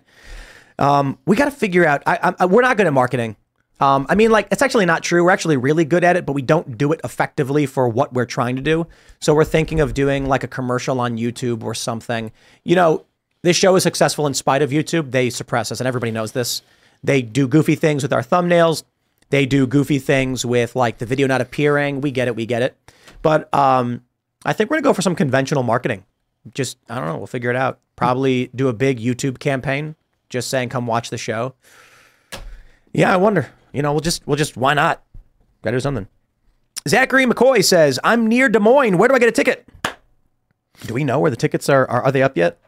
They might be. They might be up already, and they probably were working on it yesterday. As soon as they go out, as soon as the tickets go up, they're getting sold out. It's like 50. Yeah. It's like 50 tickets, and it is a cozy event venue. I can't say too much because you'll get the info if you buy the tickets, but it's going to be like a very intimate setting where we're hanging out and doing the show. And so it's going to be awesome. And we're going to, there are tickets, but we're going to be vetting the people who want to buy the tickets. So there's a strong possibility people in the audience will be asking questions and things like that, like a normal town hall. But I'll just stress, because this was put together so quickly, I don't have all the details just yet. So I'm waiting to hear back. Yeah, Shane's going to hear back on tickets. I think we announced it. Vivek announced it this morning. And, so I'm like, well, my show's not till later. We'll announce it. But Vivek announced we're doing our town hall with him. And I got to be honest, I think we will get substantially more views on ours than CNN will. I think that's a given. I think, it's tough to say. To be fair, on any given night, we crush CNN in the key demo ratings handily, like 5 to 10x. It's kind of really bad. Wow. Yeah, I mean, CNN gets nothing. They get like 70,000. We get like 400 or 500. But they got Ron and Nikki. They might get 1 million, so they might do more than we would, but I think it'll be to a certain degree comparable, I guess. I guess the other issue too is it's going to be a multi-way GOP battle. Will people choose to watch the CNN debates or choose to watch the Vivek town hall that we do? Or Trump's? People might I wonder if there's any people out there who are even stuck between choosing DeSantis over Vivek. What's the crossover? Look, I think one of the reasons that people watched the previous debates was because of Vivek. Oh, for sure. He's the Cajun spice thrown into the mix. I got to be honest with you, man. When I went to Thailand, I told my friend, I was like, I want real Thai food because I love pad Thai. And he's like, yeah, okay, man, you want real Thai food? Let me show you what it's all about. And he brings me to this little restaurant. It's the corner of a street. And it's got 2 big garage doors that open up. So it's like a patio almost. I sit down, he orders in Thai, and guess what authentic Thai food is? Steamed chicken and rice. That's it. They bring out a bowl of rice and some steamed chicken. And I was like, it's good, but it's literally just steamed chicken and rice. That's funny. I went to Brazil. I told my friend, I want some real Brazilian food. He's like, okay, I'll bring you to the place. And guess what it is? Steak. Beef and rice. And I was like, oh. Yep. The stuff that we eat here, it's all like fake. Yep. So I forgot where I was going with that, but that was what we were talking about. Fancy food. Fancy. I don't know where we were before that. I don't know. Ron and Nikki. Oh yeah, crossover. Oh right, crossover from Vivek and DeSantis. Exactly, that's where we were. My point is this: we like steak. I think steak's fantastic. Like you give me a raw steak, I'll annihilate. I'll order a steak blue. I don't care. I hope there's no parasites in it. But when you get a good like Cajun spice rub on your wings. Oh, come on. We love Cajun spice, don't we? Yeah. Watching those debates with Vivek, I was just like, that's a guy who's good at podcasting. And those are people who are good at sound bites for Fox, and he was just running laps. It is interesting to listen to normies, discuss their impression of Vivek, because obviously he's not doing all that well in the polls. And I don't think that there's a lot of people that say, if it wasn't for Donald Trump, Vivek would be higher in the polls. And I don't know that I believe that. I like Vivek a lot. He's actually, I think that I'm going to probably vote for him in the primaries.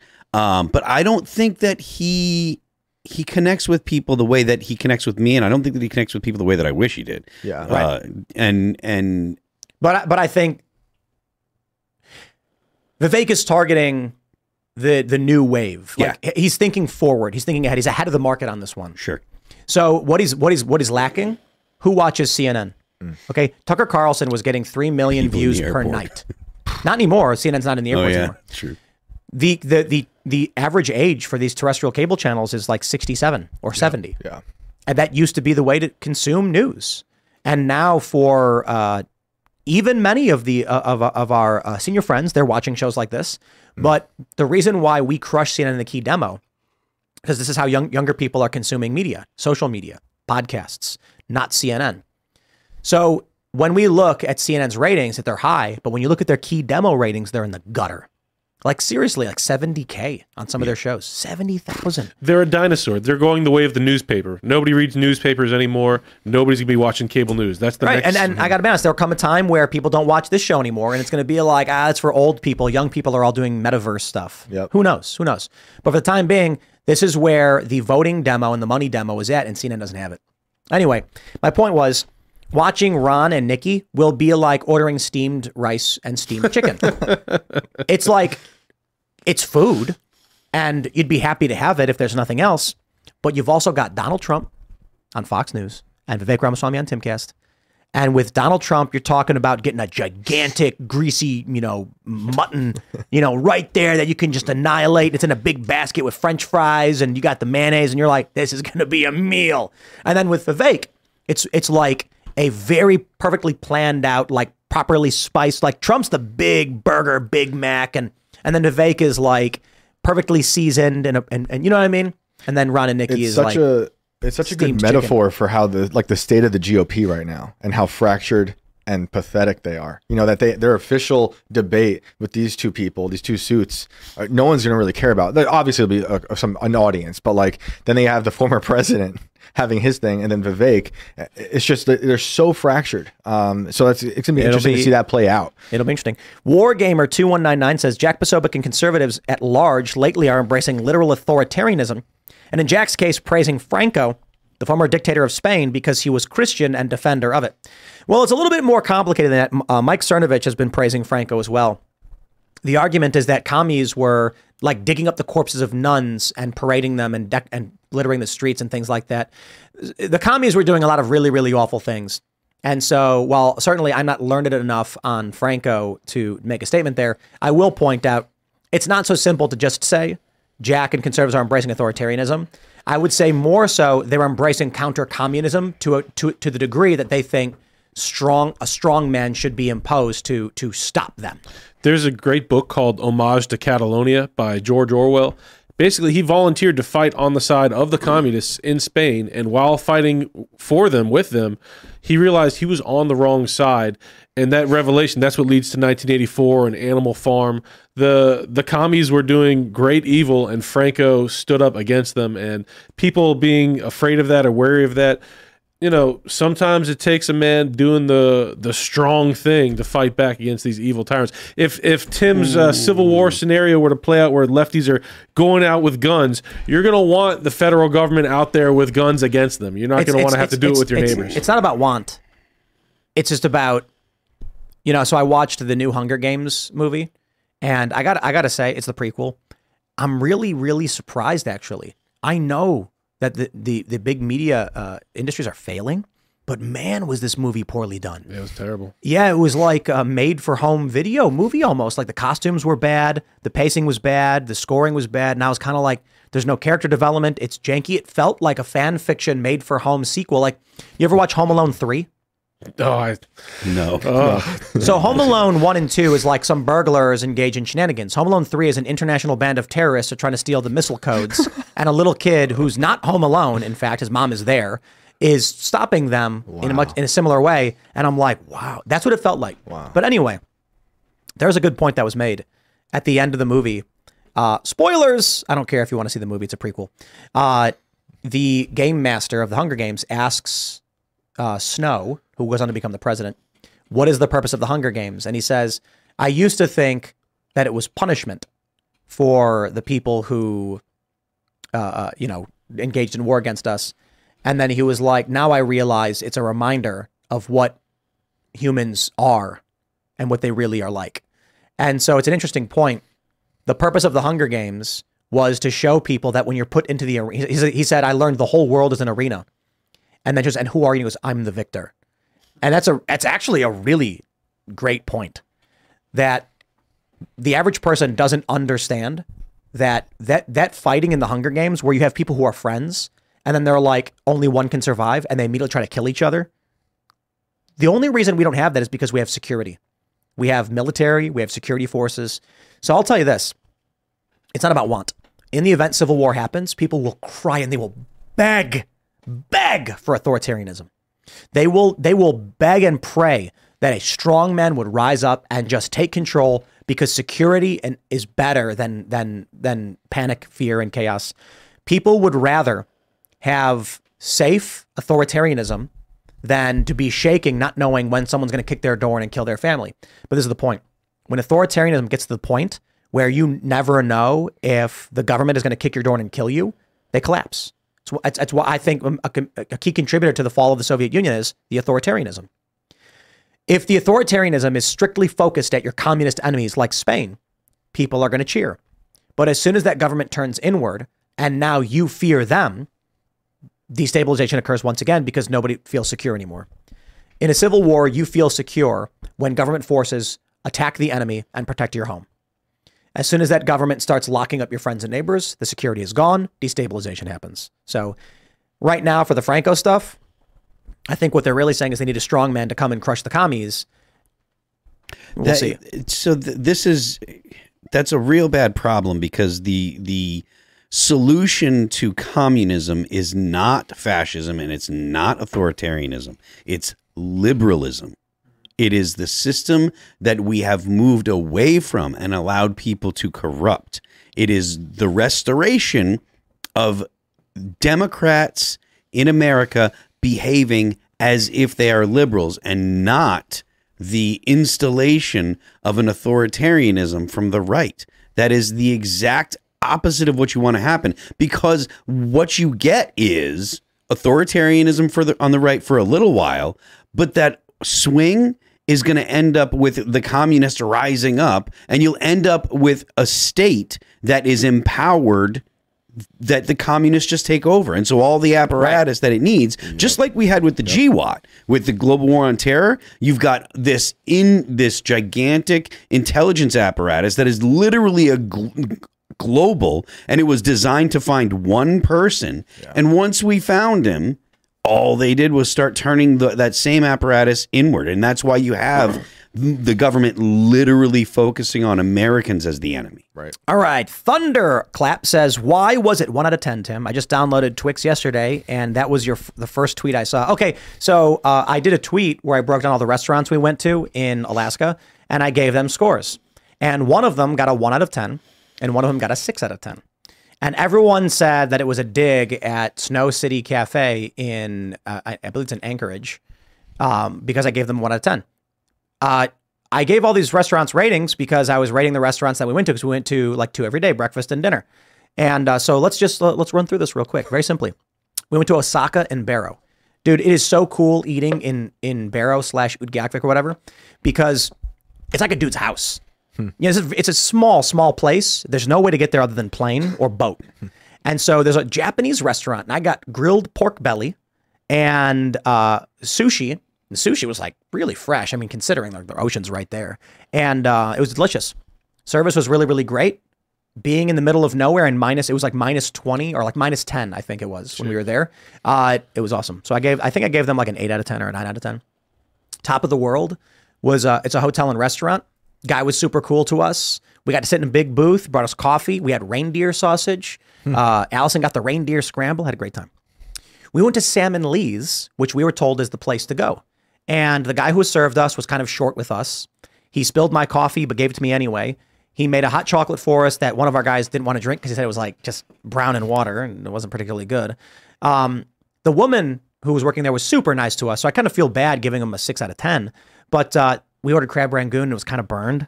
And I was just like, look, man, if it was in New York, I honestly would say don't go there. But it's in Barrow, Alaska, and you don't have options, is actually pretty good.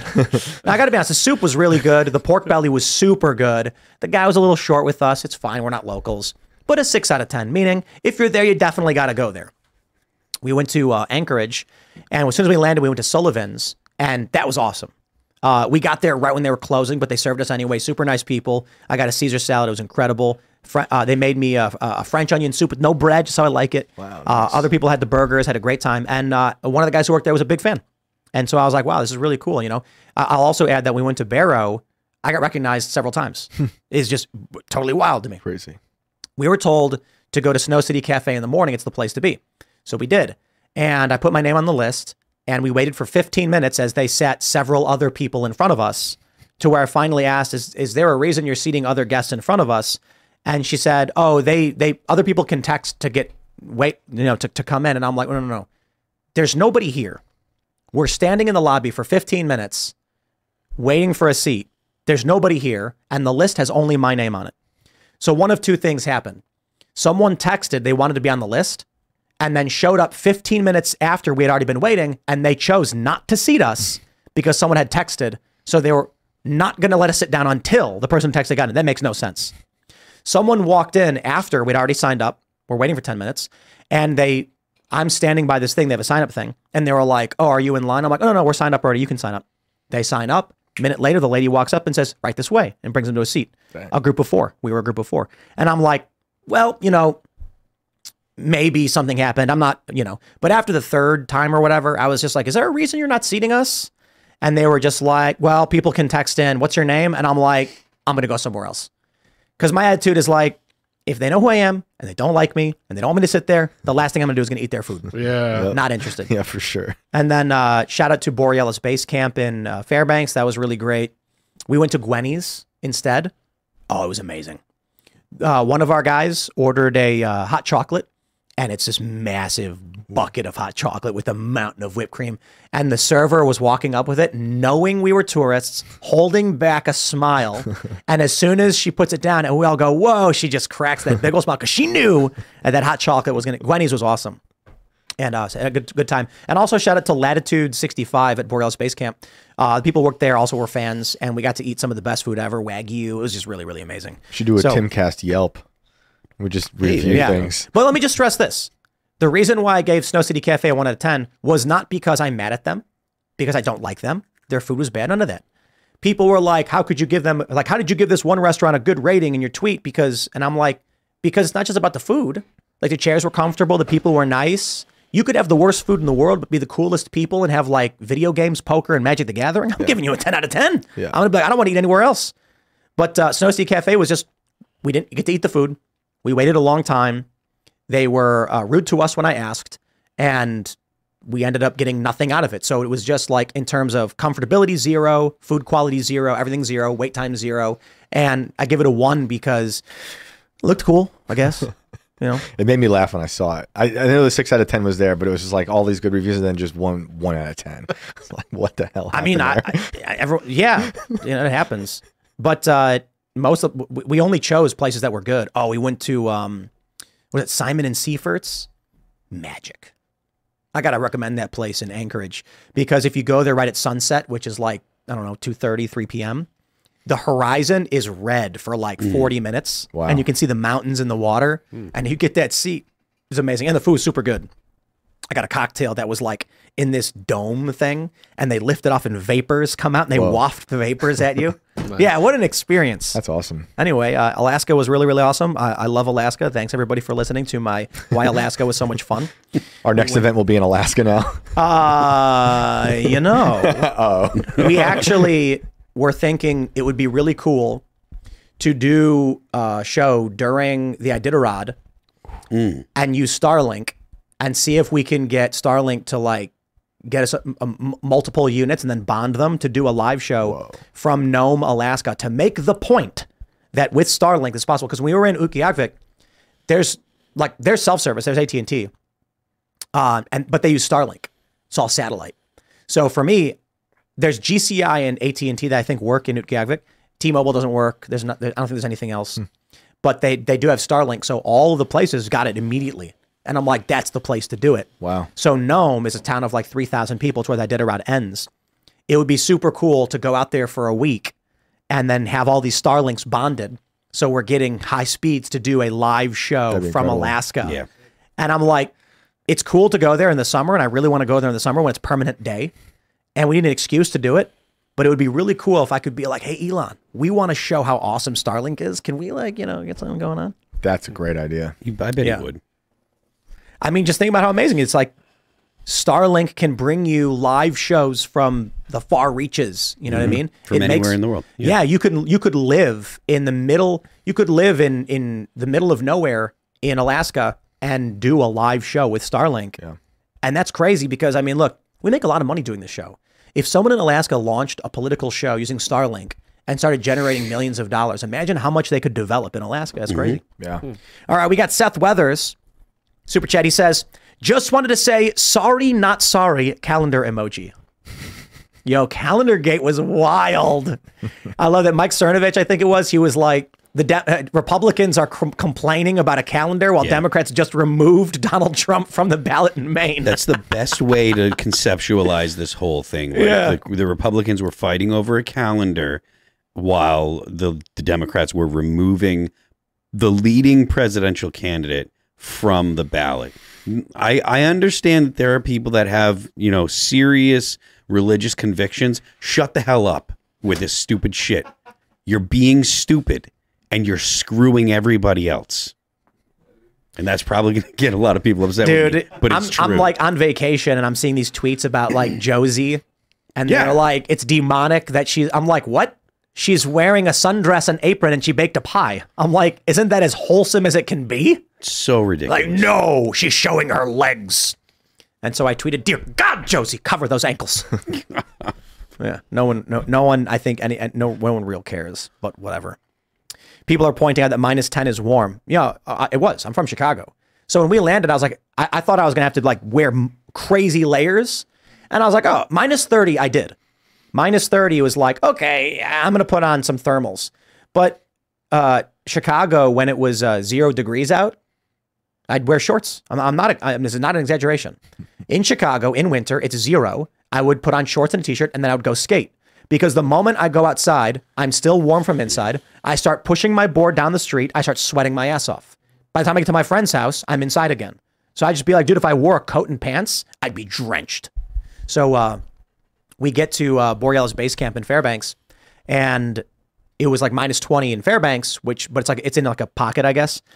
So we get there, we're gonna go snowmobiling. They call it snow machines. And I was kind of worried. I'm like, we have to bundle up, you know? And then I look, I'm like, it's feeling fine. It was 5 degrees. I was like, oh, dude, 5 degrees? I took my jacket off. No, for real. I was like, 5? No question. All right, everybody, if you haven't already, would you kindly smash that like button, subscribe to this channel, share the show with your friends, and head over to timcast.com, click join us, become a member, because this show is made possible thanks to viewers like you. I really do mean it. This is how we basically make everything function and operate. While ads do play a role, the main component of how we get everything done is that people sign up to become members, and you can join the Discord server. And I cannot stress enough, there is nothing better. You can name any other membership that you can buy from any other podcast or commentator, but nothing beats the Discord server. Why? Because you have 24/7 like-minded individuals and people to debate and argue with. You have a space to hang out in that keeps the conversation going forever to your degree of participation. So a lot of these other guys that we're friends with, they'll be like, join our, program, our membership, our club, and you can watch these shows and these special things. And I'm like, yeah, but we have the members only show we're launching in a minute or so. Definitely a good reason to sign up. But the best reason is that we're building community, we're building culture, and we got a lot of stuff we're working on. So let me just say this. When you become a member at timcast.com, you're not just buying access to Discord. You are investing in our cultural endeavors. You're investing in our efforts to build the Cast Brew coffee shops and Cast Brew Coffee. You're investing in our endeavors to go to the Iowa caucus so we can do this show. Let me tell you guys something. For us to do this show in Iowa is likely going to cost $100,000. And we just spend the money to do it. We don't have to. I could just sit in this room and we can book whoever we want and stay here and not travel anywhere and spend it $0. But the point is, thanks to your support as members, we can go and do a town hall with Vivek Ramaswamy. We can go and cover the caucus on caucus day and be there live with the podcast there, all thanks to you guys who are members. So for you, it may be just $10. But if 1 million people signed up, which we certainly don't have 1 million subscribers, not like the Daily Wire, we could do exponentially greater and more powerful things. So consider it. I already said smash the like button, and you can follow the show at Timcast IRL. You can follow me personally at Timcast. Andrew, do you want to shout anything out? I got a couple of shout outs. Number one, when Alex Jones came back to Twitter, Jason Calacanis of the All In podcast was very upset about it. And then he started saying, who could say good things about Alex Jones? Well, Jason Calacanis, without Alex Jones, there would have been no President Donald Trump, most likely, who saved the First and Second Amendment with his election of Supreme Court, with his nomination of Supreme Court justices. So Jason Calacanis would love to talk to you on your show. You're so upset that Alex has his free speech back. Talk to Alex or talk to me. And I'm so happy to announce AlexJonesGame.com. Fight the New World Order yourself as Alex Jones. Defeat the globalists. Kill the gay frogs. Go to AlexJonesGame.com right now. It's the most fun game of the year. People said game of the year, game of the decade. Not joking. And tomorrow it is live on Steam. So AlexJonesGame.com. A couple other things. I was at the AmFest in Phoenix, and I ran into a legend named Richard Gage. When people would talk about 9/11 as an inside job, they'd talk about Alex Jones, and they'd talk about Richard Gage, who put his career on the line, speaking out as one of the architects and engineers for 9/11 Truth. I brought one of his pamphlets, The Truth About Building 7, What Happened. Richard Gage, American legend. I hope he gets a chance to sit in this seat one day. And I'm finally back on Twitter. Alex Jones is back on Twitter. You can follow me, twitter.com/theandrewmeyer. And I have a gift. I didn't get to see Tim at Christmas, but I have some alpha jerky. Good stuff. I have some alpha jerky for Tim. This is salt and pepper, no soy, no seed oils, no sugar at bigclubusa.com. We are back in stock. Your orders are going out. Alpha jerky. This is for Tim. Merry Christmas. And thank you for having me back on the show. Absolutely. We'll have you in the members only. So let me try and grab this jerky right here. This is good stuff because there's nothing in it. There's no BS. That's what it's all about. That's right. No BS. I am Phil That Remains on Twix. I'm Phil That Remains Official on Instagram. The band is All That Remains. You can listen to us on Spotify, Apple Music, Pandora, Amazon Music, YouTube, the internet. Shane. I am at Shane Cashman at all those places online. You can find me. I talk about fake clouds a lot. And I appreciate everyone tuning in. Happy New Year to everyone. Yeah, Happy New Year. I am happy to be back in the show. It was a lot of news this last week. It's been fun to be away, but I'm really happy to be back. Happy to see you guys as well. Happy New Year. See you guys on the after show. We'll see you all over at timcast.com. Thanks for hanging out. Cheers.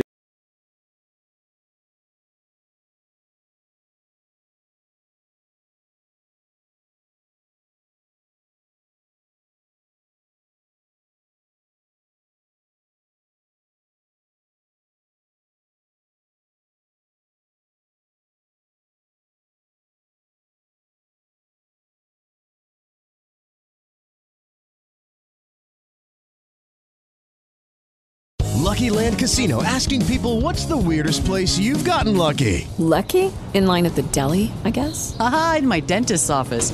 More than once, actually. Do I have to say? Yes, you do. In the car before my kids' PTA meeting. Really? Yes. Excuse me, what's the weirdest place you've gotten lucky? I never win and tell. Well, there you have it. You can get lucky anywhere, playing at LuckyLandSlots.com. Play for free right now. Are you feeling lucky? No purchase necessary. Void where prohibited by law. 18+. Terms and conditions apply. See website for details.